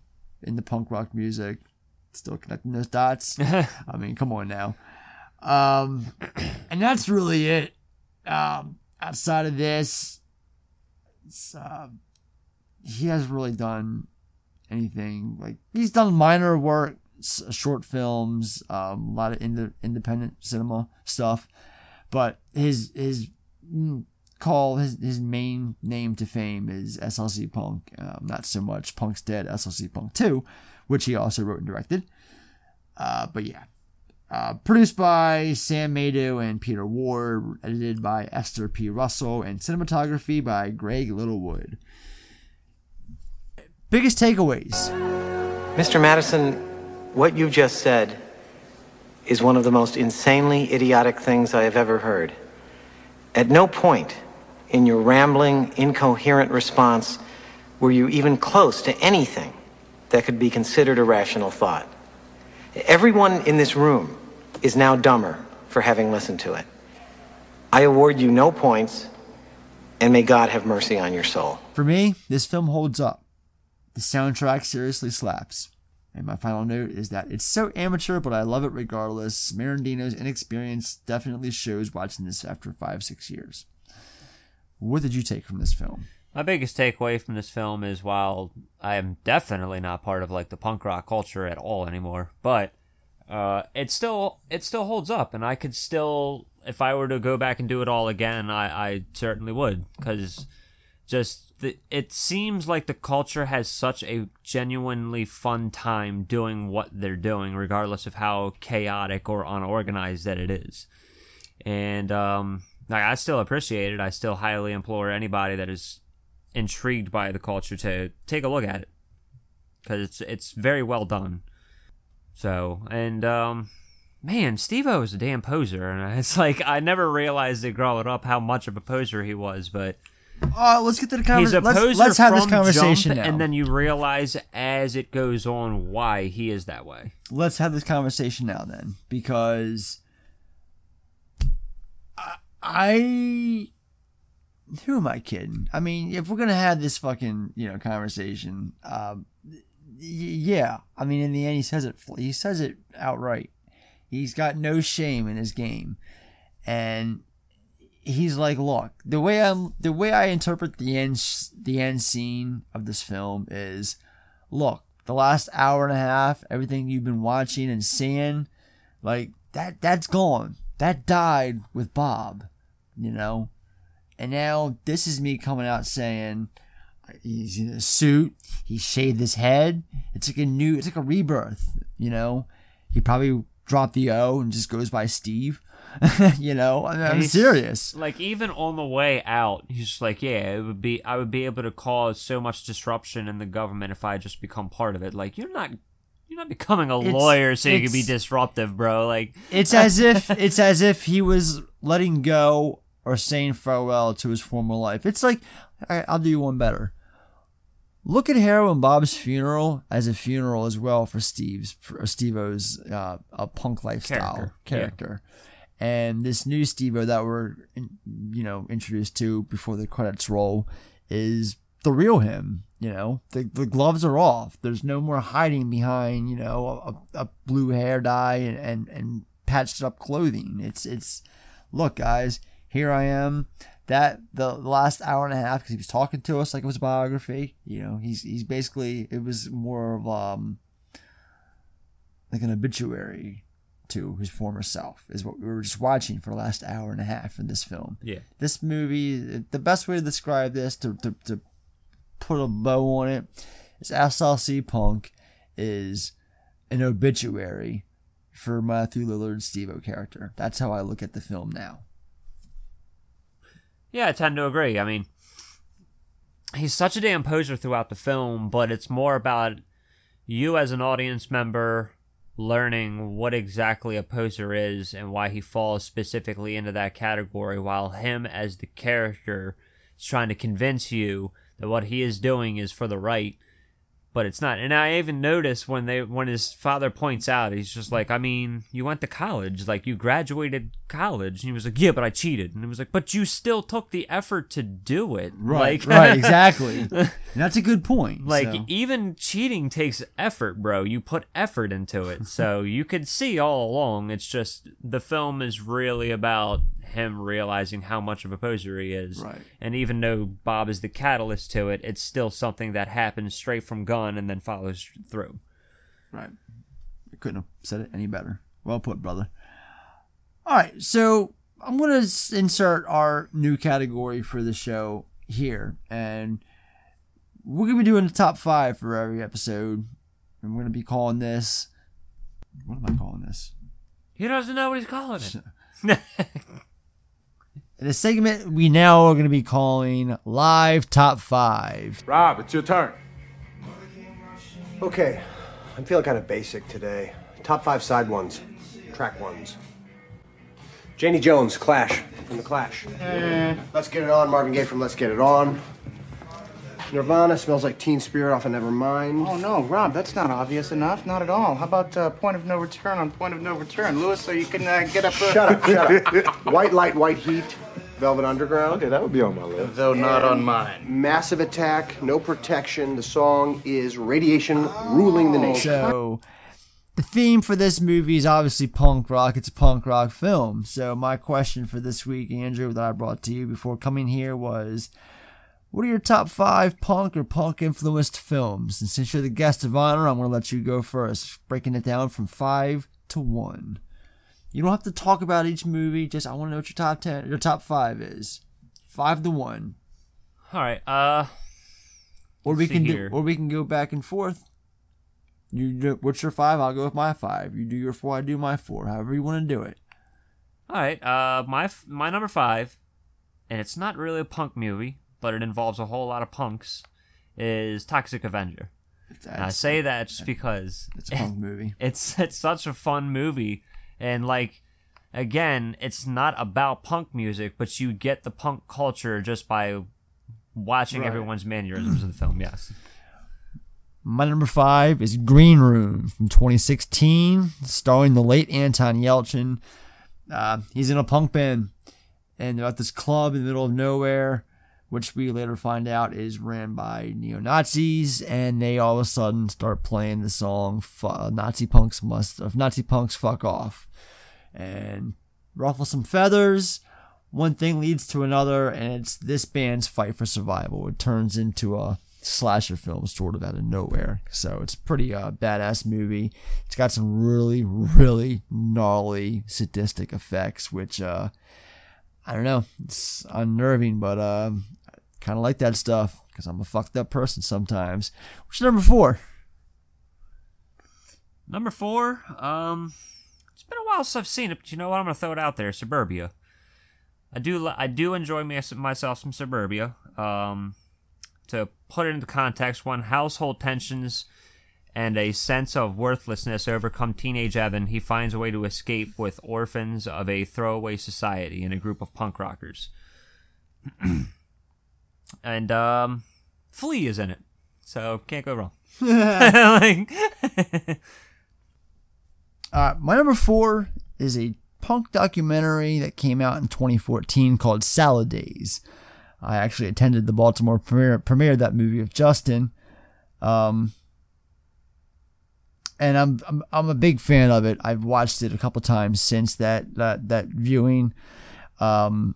Basically, it's like the DC punk rock, your Bad Brains, your Void, your Fugazi, talking about people that are from the area that had a foot in the upbringing of this style. Dave Grohl, Ian McKay, Henry Rollins, Fred Armisen's in the damn documentary. Thought that was cool. So, it's really good stuff. If you're a fan of, the whole DC punk rock, Salad Days themselves, couldn't agree. I couldn't recommend this documentary more. What's your number 3? My number 3, and it was kind of a toss-up, and I'm going to have to leave Repo Man off the list, unfortunately, for it, but Return of the Living Dead. All right. Love me some Return of the Living Dead, love horror films, and again, just in that essence of the culture, in a way. It's definitely there and alive. Nice. Number 3 is Sid and Nancy. Do I really have to go into it? You got Gary Oldman and young Gary Oldman in one of stand-up performances from him. If anything, watch the film and appreciate it for his acting talent alone. Everything else is kind of a bonus. That's how I look at Sid and Nancy. What is your number 2? Number 2 is another low-key film. Maybe you've seen it, maybe you haven't. It's called The Anarchist Cookbook.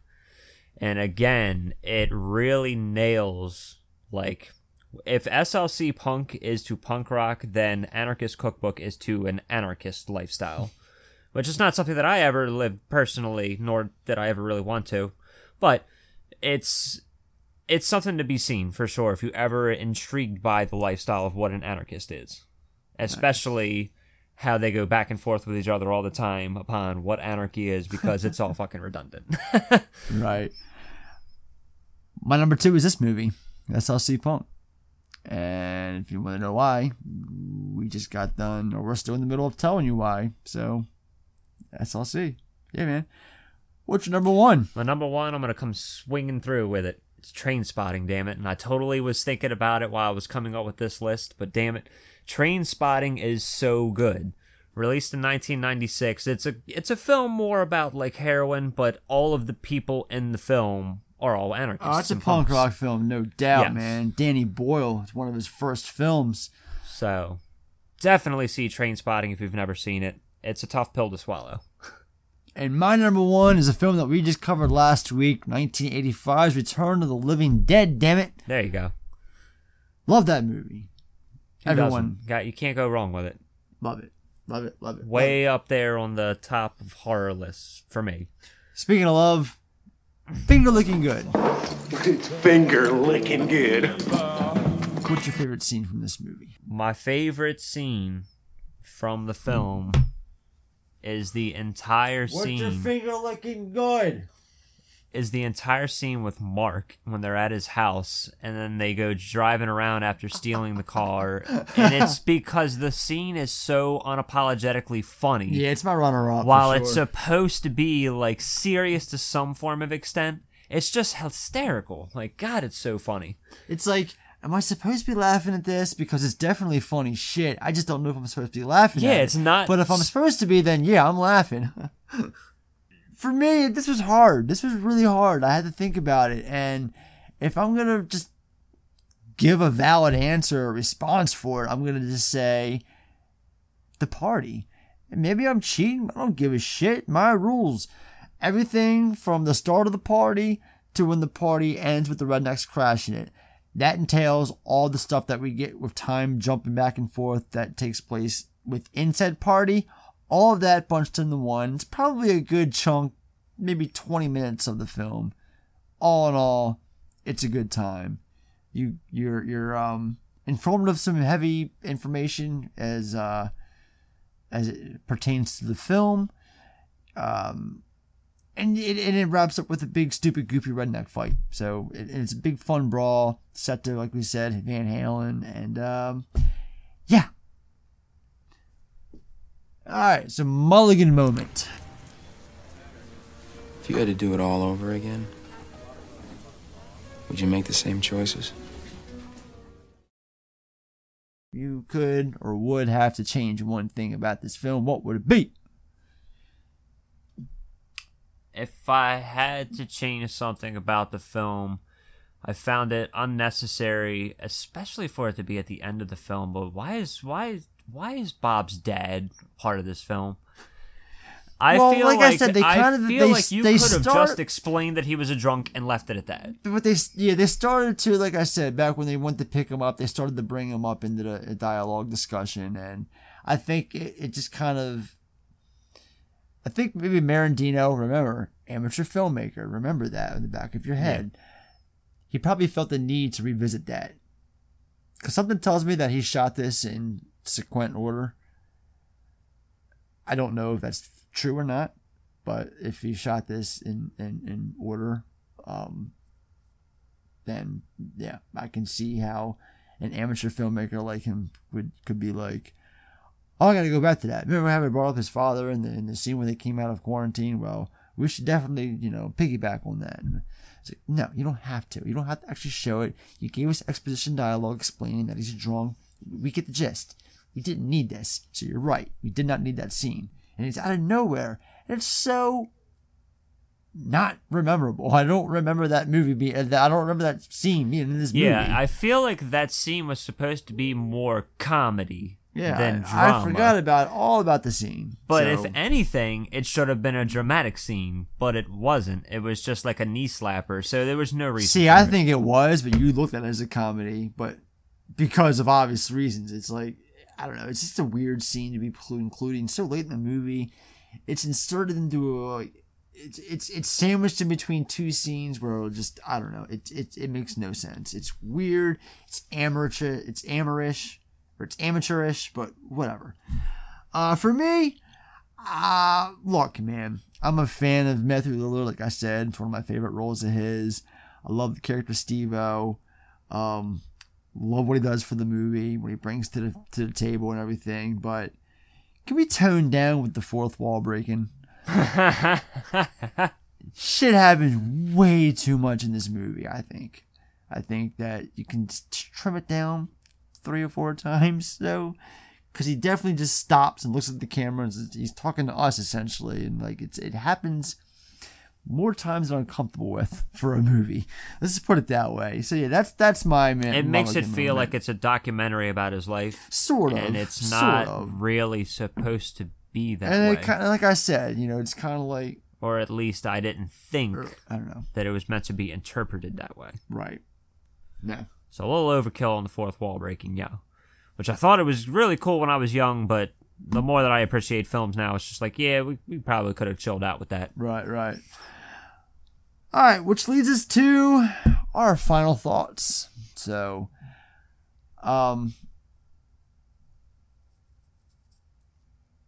okay, put a bow on to wrap it all up. Bring it home for this movie. Holds up. Great acting by Lillard.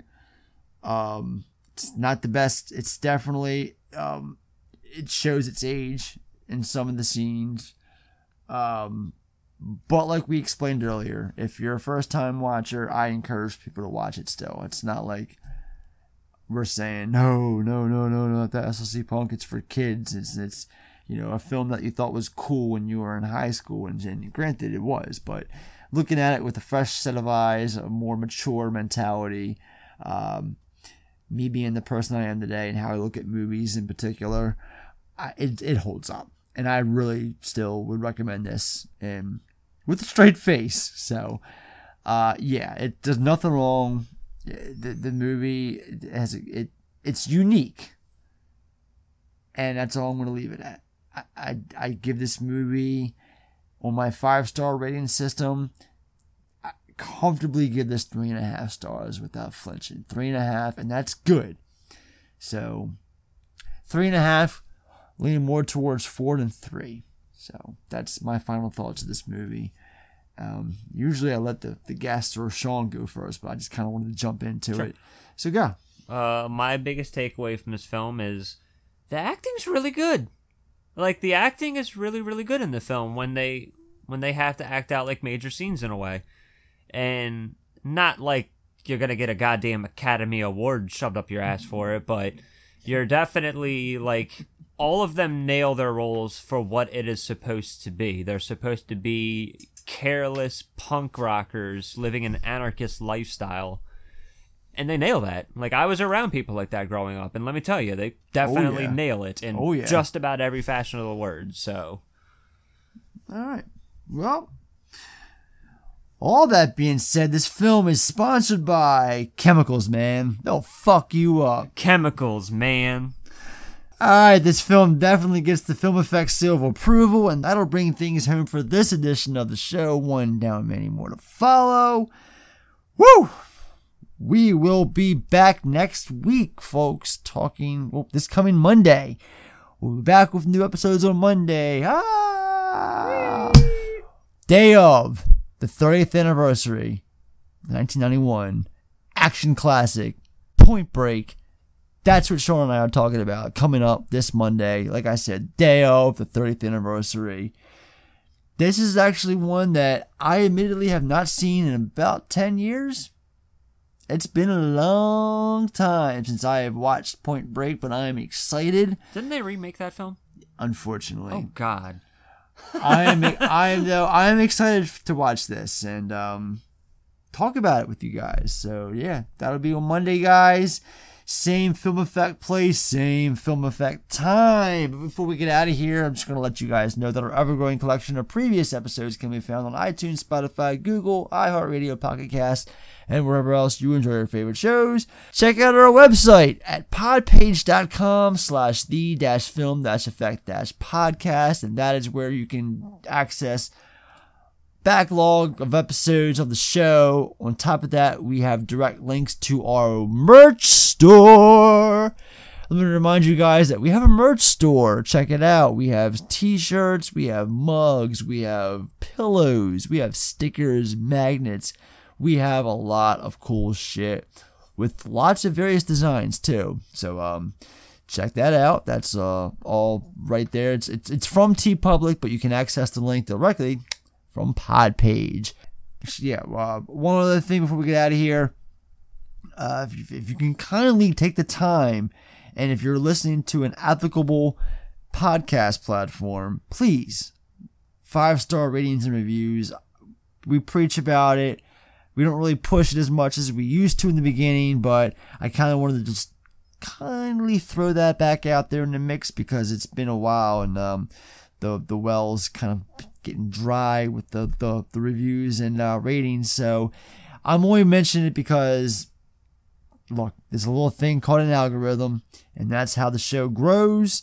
It's how we get put out there and recommended more. We just want more ears to hear us. That's all, And if you were a podcast, I mean, would you blame us? No, didn't think so. So yeah, that's it, guys. If you can just leave a rating and a review, that'd be awesome. Or just a rating, or just a review. Either or is fine with us. So yeah, Point Break on Monday. We got a lot coming up, guys. We definitely have a lot. If it feels like we're slowing down, we're not slowing down. We've only got so much more to come. Check out Twitter, because we're doing currently a weekly poll. We're currently running a monthly poll that we're going to start doing the first week of every month, where the winner gets an episode the following month. Right now, the category on there currently is 2011 films, and it's Drive, Contagion, Crazy Stupid Love, and You're Next are the 4 choices. And honestly, guys, out of currently 35 votes, it is a 4-way dance. It is a race, a very tight race. Anything can win. Anything goes. There's still a couple days left to vote. So that's all on our Twitter page, @FilmEffectPod. And to be honest with you, between you and me, audience, that's where we're the most active. We're on Facebook, we're on Instagram, but if you really want to catch us in the wild, Twitter is where it's at. Other than that, Andrew, thank you so much for doing this with me this week. Yes. I wanted to do this. This is a very special film for the two of us, and I knew that we could do the movie justice together, you and I. Yeah, for sure. I mean, we straight up bonded over it, lived our lives over it, used it as gospel for quite a few years. Like, we still do. It's definitely a film that means the entire world to me. So, and it only made sense that you and I did this one. Sean understood. That's why he sat this one out. But he will be back on Monday with Point Break. It's okay. I still love you, though, Sean. So yeah, this is the part where Sean gets us out of here. But Sean's not here, so I'm going to do my best and wing this. All right, gang. So until the field lights go dim and the curtain something. Just always remember the party as at the Moon Tower. Yes! Drink your milk, take the vitamins, say the prayers, and all that jazz. All right. Just make sure they're vitamins and not Percocet. Yeah. Otherwise, you'll be looking like Heroin Bob the next day. All right, guys. Until Monday with Point Break, I'm Ed. That's been Andrew. See ya! See ya!